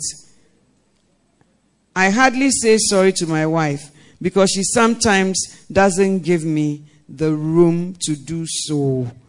Why doesn't she give you room to do so? Is it that when you are saying sorry, then she says, please, you are not sorry, or what? And also she has a hardened heart. What has happened? Have you done something that has made her harden her heart towards you? As much as it's not scriptural, you may have to look at what you do or what you did that led to a hardened heart on her side. She feels she's always right. I think that many times we can learn effective ways of communicating. It's hard work, but when you study, you get to know. Sometimes you get to know that you mustn't answer in the same forum, you see. And sometimes don't answer one and don't answer two. But later, you may be able to bring out the issue. So it depends. And also, if she always feels right, as couples, you must be able to talk to each other. If it's becoming a bit heated, then you leave it. Then you revisit again, a bit cooler. And again, seek higher help to help you. Is it possible for a man to be in love with you and not confess it, but show it in his actions? Yes, there are some men like that. But go and see your pastor so that your pastor can ask him, brother, what are your intentions? And then it won't be coming from you. Please, mommy, is it a desperate move on you as a woman to see your marriage with a man that is yet to see it with you? Okay, you can see that this is a man you would like to marry, but he is not seeing it. Well, I think that there are ways of encouraging him to see it without proposing to him. Ruth went to lie at the feet of Boaz, but Naomi said, do not uncover him, only his feet. Amen. And when she did that, Boaz's mind came on her, but she didn't say, Boaz, try and decide quickly, let it be me. But by going to the threshing floor and all that, she encouraged his proposal. Amen. What do you do if the man you are in a relationship with, his mom and elder sister hate you due to a misunderstanding that you are dating her husband? That you are dating the big sister's husband, who is just close to you as a big brother. You see, if your actions are causing a problem in somebody's marriage, why don't you just back off? Is it a problem?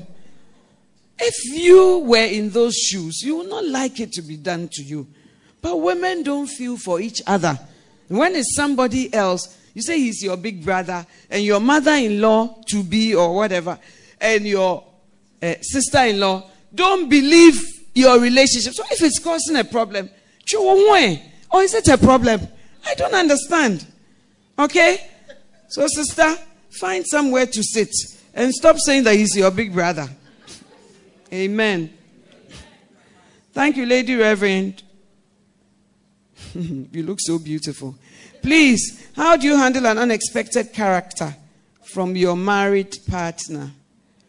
You talk to him, you pray to God about it, you ask for wisdom to know how to speak to the person. Because Abigail had an impossible husband, but she was able to marry him because she was a woman of good understanding. So when you understand certain things, it helps you and informs you how to behave, how to act, what to say. And I believe that with the wisdom from God and godliness, you'll be able to overcome. What does the Bible say in 1 Peter? It says that you should win your husband over with your behavior if he will not be won by the word. Amen.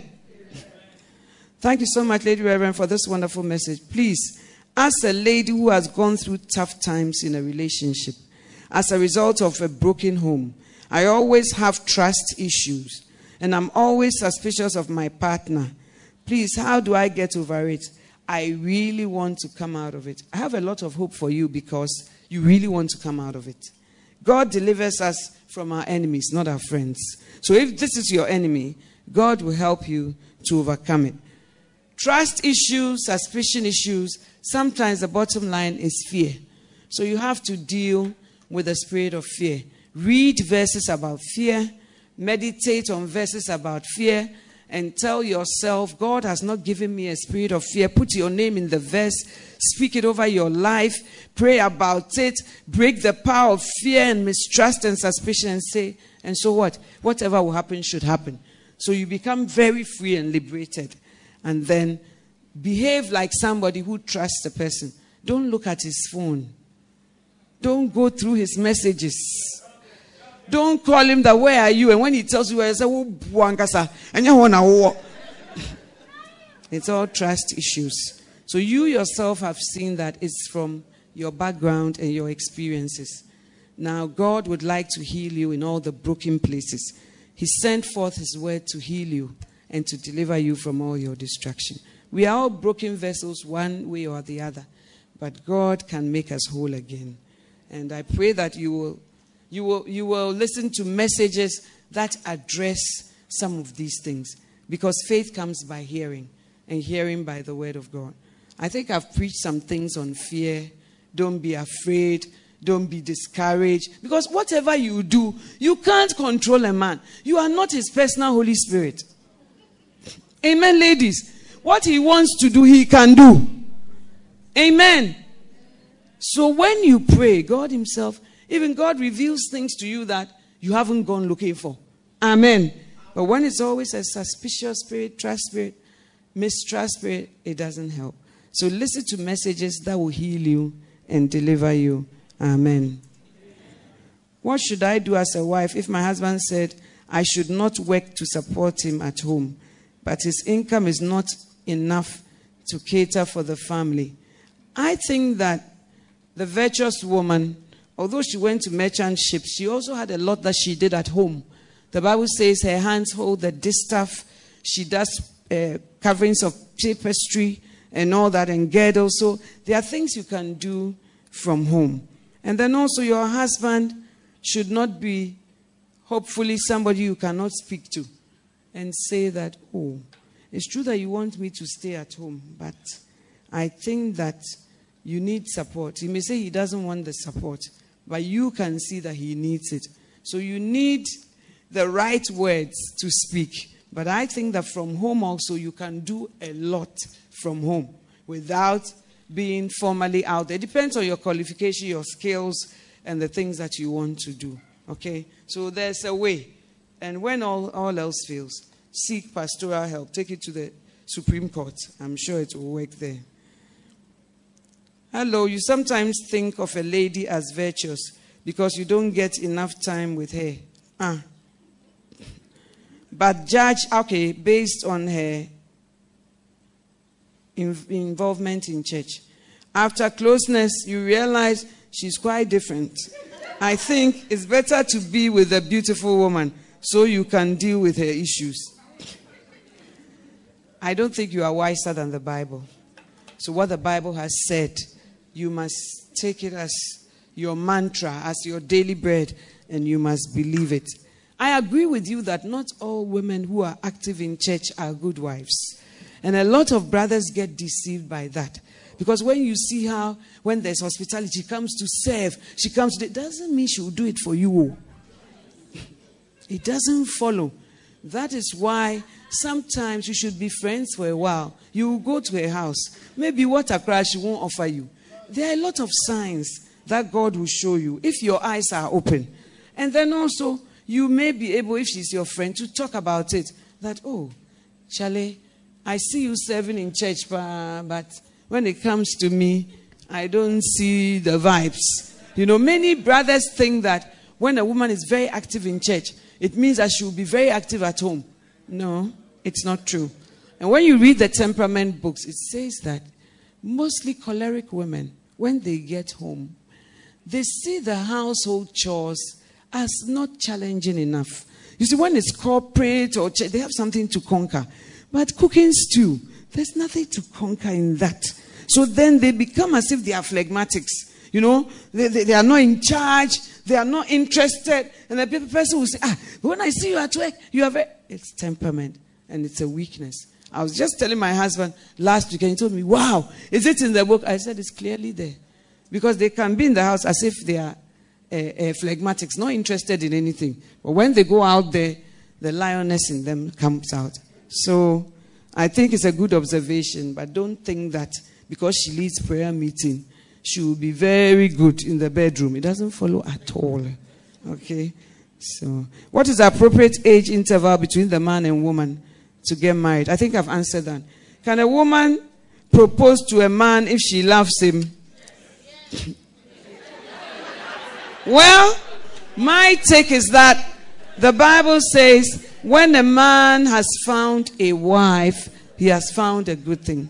So I think that is the man who finds. But I think that there's a way the woman can encourage the man.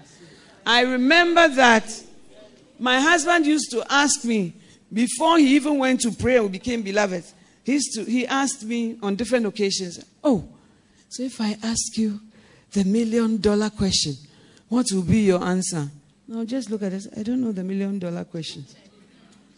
Then we'll just go on talk about something. Another time he'll say, hey, so if somebody asked you whether you will marry him, what will you say? Me too, I had answers. So I said, oh, I wonder. And another answer was, I wish I knew. Because I don't like parables.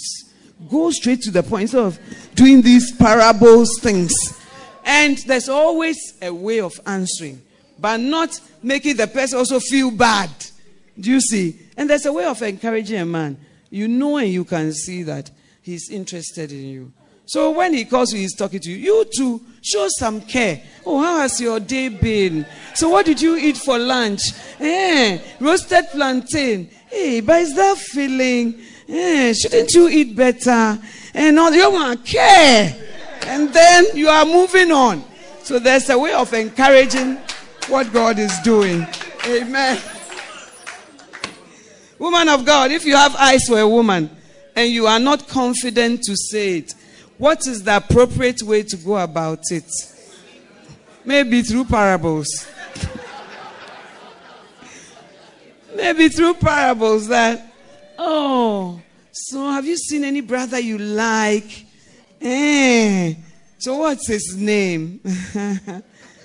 Then she will laugh some way. Then you encourage her. But as a man, be a man. Don't be afraid. She bounces you and so what? If she bounces you, you move on. Be bold. Amen. The Bible says the wicked flee when no man pursueth, but the righteous are as bold as a lion. So be bold, brother.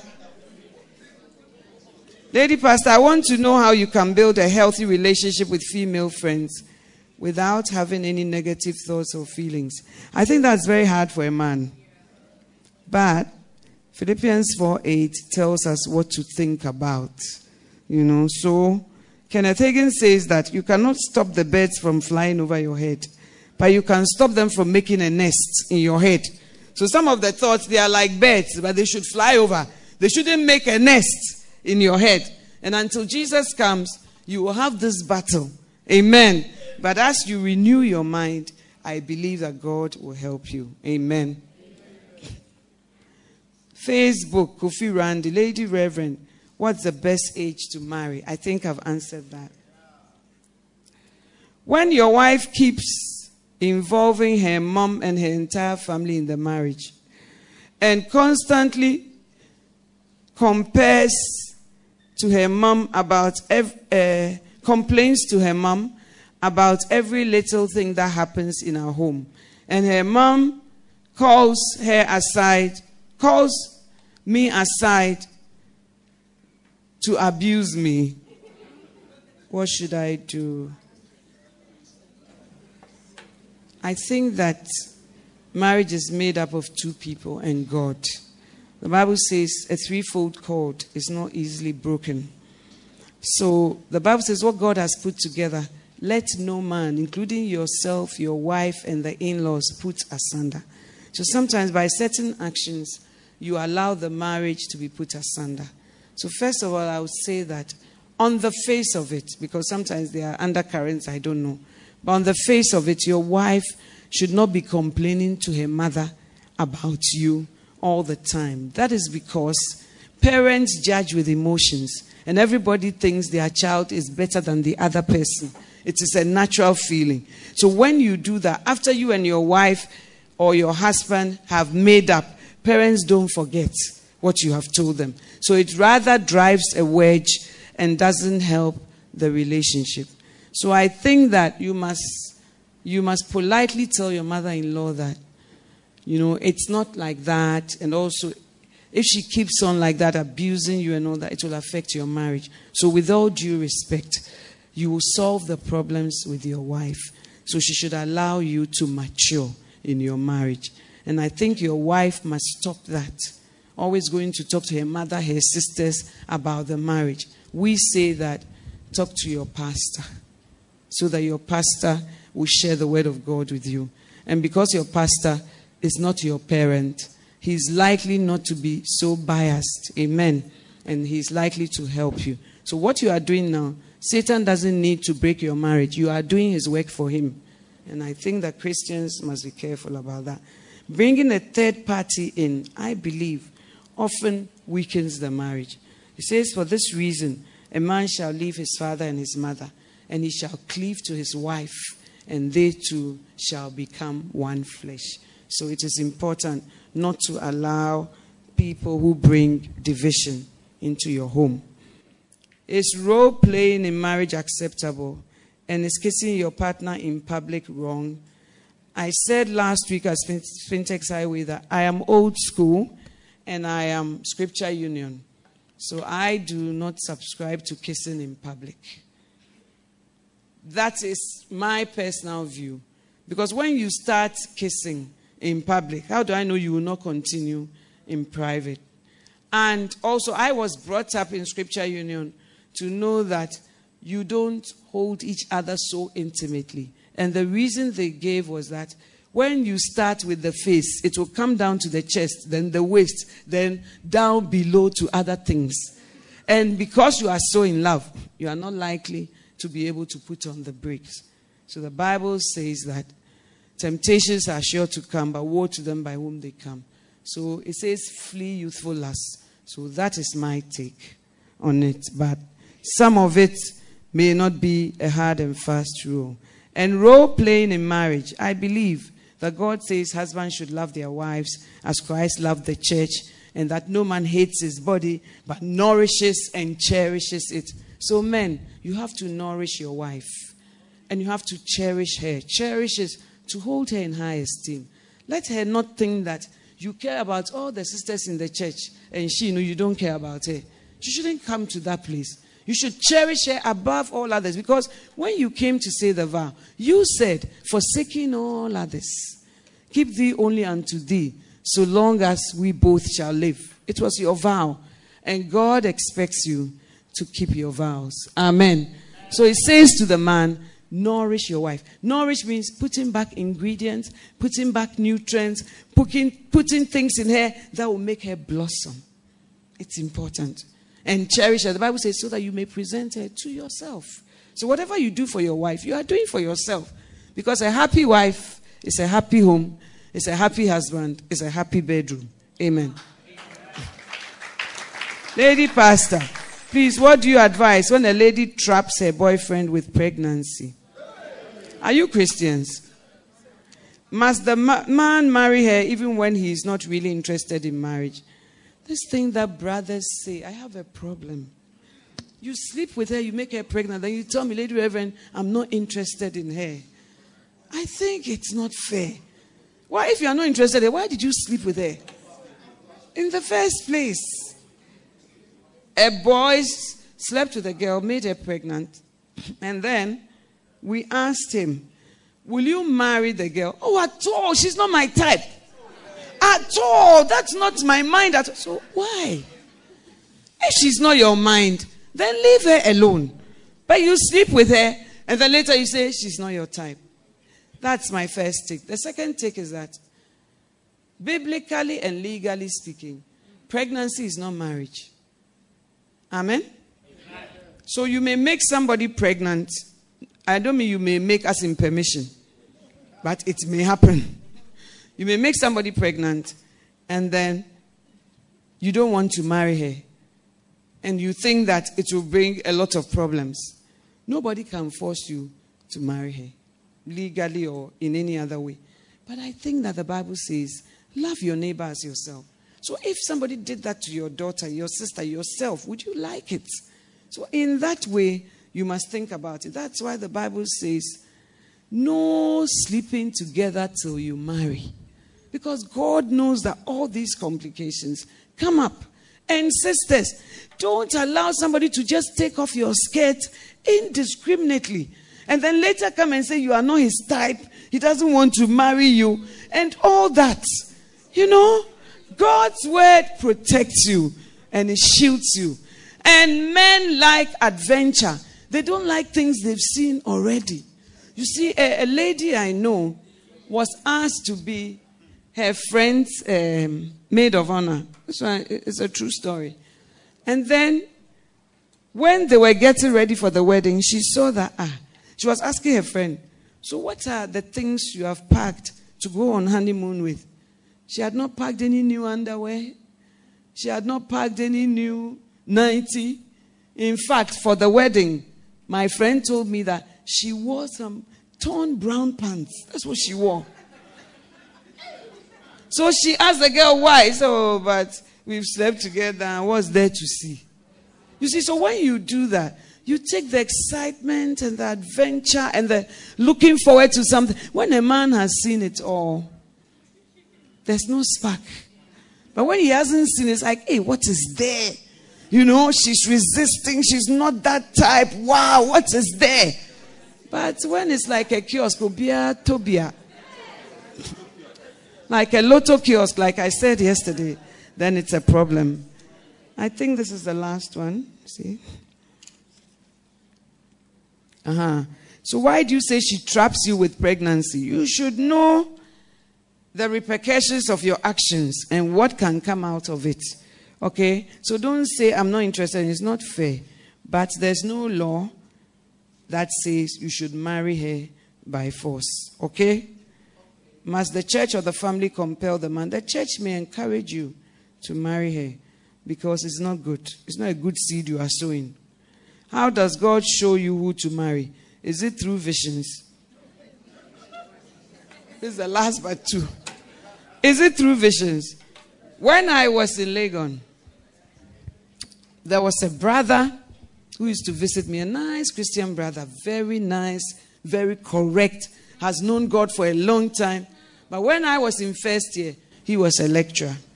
And then he used to visit me in my room. But I thought that it was brotherly love continuing. Then I saw that he would bring me a crate of eggs, this. So I said to him that, I hope that all these things that you are bringing me, it doesn't mean anything, because I wouldn't like a relationship like that. He said, oh, no, it's just brotherly love. And then after that, he invited my roommate and I to where he worked. And we had lunch together. So I thought that, oh, my roommate. But I realized that at the lunch, he was feeding me. I said, no, I can eat on my own. I want to feed you. Anyway. Then I went home. When I went home, a nice, correct brother, he called me. No, he wrote, because those days the phones didn't work. He said that, I've had a vision that you are my future wife. I can see the vision. And God has spoken. And this one, I didn't need to pray. I knew the answer. So I responded that, oh, when God spoke to Mary, when God gave Joseph a vision, he had already spoken to Mary. So if indeed you are seeing a vision, because God knows it takes two, he will also speak to me. But so far as I'm here, the Lord has not spoken. Do you understand? Because God knows that marriage takes two. So why would he convince Joseph and leave Mary? Or convince Mary? God didn't do that. He sent the angel to Mary. And then after that, he made it his duty to speak to Joseph in a vision. Because he knew that he has to let them both be agreed. So I said that based on this, God has not spoken to me. So you can have your vision, but it takes me too having a vision so that we can marry. So I think that it's not just one man's vision. The other party should also have a vision so that you can run together. Amen. After all, the Bible says, draw me after you and let us run together, not let us run apart. Premarital sex. You meet a man and he wants sex. You are a faithful woman. So you say no. It's been like that for so long. This is not God. It's God. It's God. You will be surprised that all these people who you say want to settle with you, majority may not settle with you. Okay, and the Bible says that we should not be unequally yoked with unbelievers. So if you are unequally yoked with somebody who doesn't know God, who doesn't love God, or who may even be in church but is not committed, I don't think that it is the right thing. Serving God is hard. Serving God is sacrifice. Serving God can be painful, but that really shows our love and our commitment. And God will always bring you through such places. So tell God that, how come all the people I'm meeting, they want to sleep with me first? Please, by your own power, give me the right person who doesn't have this kind of mind. And I believe that God will answer that prayer. The Bible says, can any two walk together except they be agreed? You may be in the same church, but you are not agreed. You may be in the same church, but you have different visions, different interests, different likes, different things. So the person may be in church, but you are a pastor. The person does not want pastoral in her life at all. In that case, the two of you are not agreed. Okay? So agreement is not just we are in the same church, we are both in the choir, we are both into media, we are both into... No. You can have all these similarities, but be very, very, very different. So marry somebody whose God is her God, not whose God is your God. Do you understand? If the person's God is your God, it means that she loves God because of you. Therefore, if her love for you wanes, her love for God will also wane. But the person must love God for herself. And then from there, we build on that foundation. I believe that there are many single Christian men and many single Christian women in every church. But the difficulty is how they will meet each other. They are in the church, but they don't see each other. So my husband says there must be shepherdorial linking. I must be able to call you and say that you and this brother, see how it can work. It's not by force, but it's recommendation. And marriage should be able to work by recommendation. Rebecca never saw Isaac. But when she saw where the man was coming from, the family was the same, which is like the body of Christ. She decided that I will go. That is faith. And marriage takes a lot of faith because you cannot know everything. And we should be able to tell you that, oh, I think you and this sister, you will flow. But it doesn't mean it's compulsory. We are just saying, get to know each other and see what God will do. But don't always say, no. I have to see somebody and then get goosebumps and shivers, Lady Reverend, and then I fall in love, and then I know that. Why? There are various ways of killing a cat.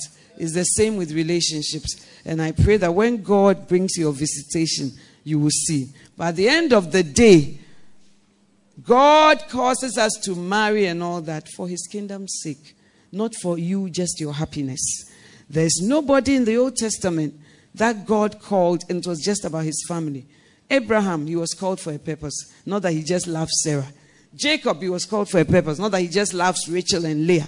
Isaac, he was called for a purpose. So in the same way, every marriage has a purpose. And I pray that your marriage will lead to the extension of God's kingdom. In Jesus' name, amen. Please stand to your feet.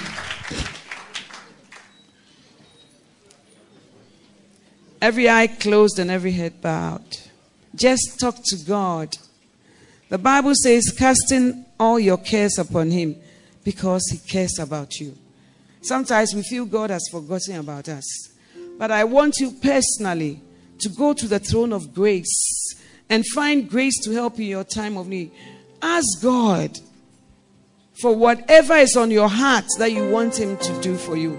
I will never have enough resources, but God never runs out of resources. Whether it's marriage, whether it's healing in certain broken places, whether it's fear, whether it's suspicion, whether it's something negative that the Holy Spirit has to work on. Jesus is walking up and down these aisles and he's touching you wherever you are. He said to the centurion said to Jesus, just speak a word. You don't need to come there. You don't need to touch me. Just speak a word and I shall be whole. Tonight, I speak wholeness into marriages. I speak wholeness into homes. I speak wholeness into broken souls and broken spirits. I speak wholeness into people who have lost their way. People who know that God has called them and because of relationship or marriage cannot stay on the course. I ask for the healing hand of God. I ask for the mercies of God. God is rich in mercy. He never runs out. Speak to him. Call upon me and I will answer. And I'll show you great and mighty things that you don't know. This evening, call upon him. He is here to answer and to show you great and mighty things.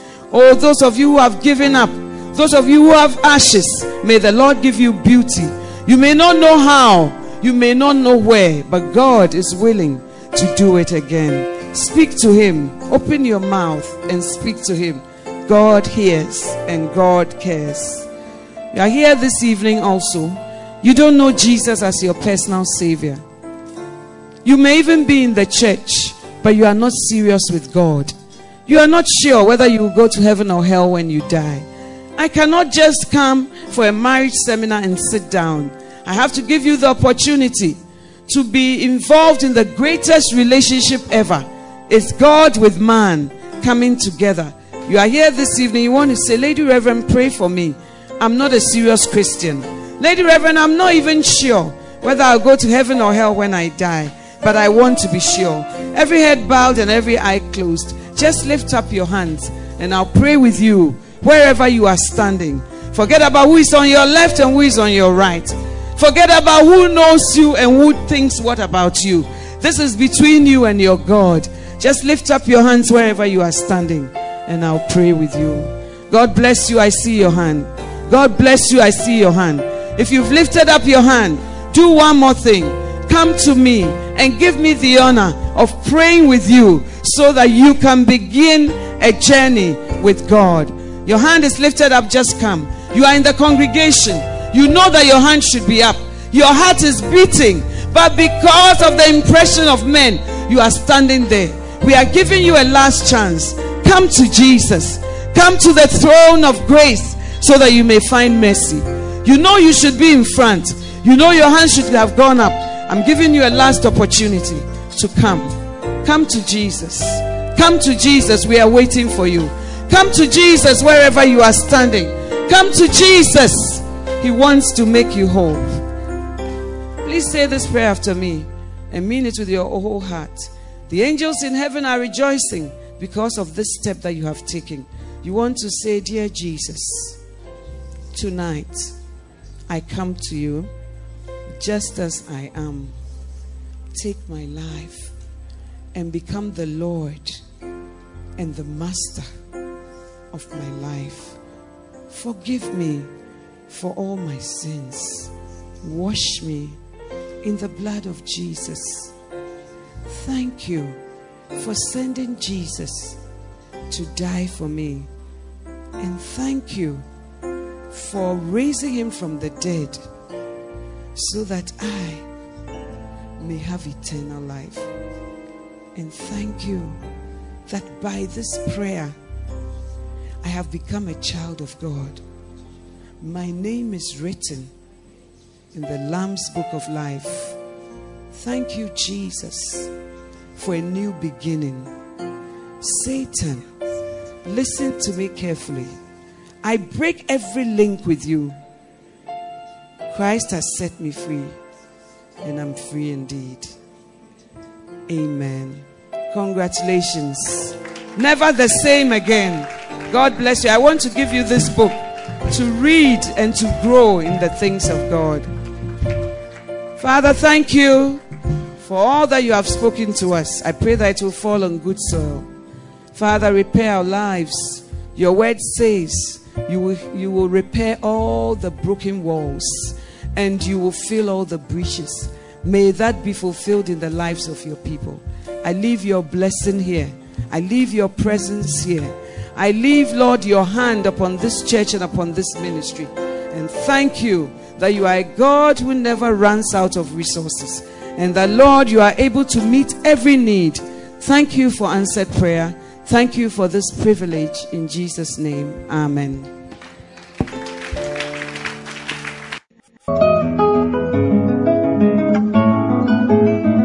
It was great having you today. To find out more about the resources available by Adelaide Heward Mills, please visit the Vision Bookshop at the Kodesh, North Kaneshi, or meet her on Facebook at Reverend Mrs. Adelaide Heward Mills.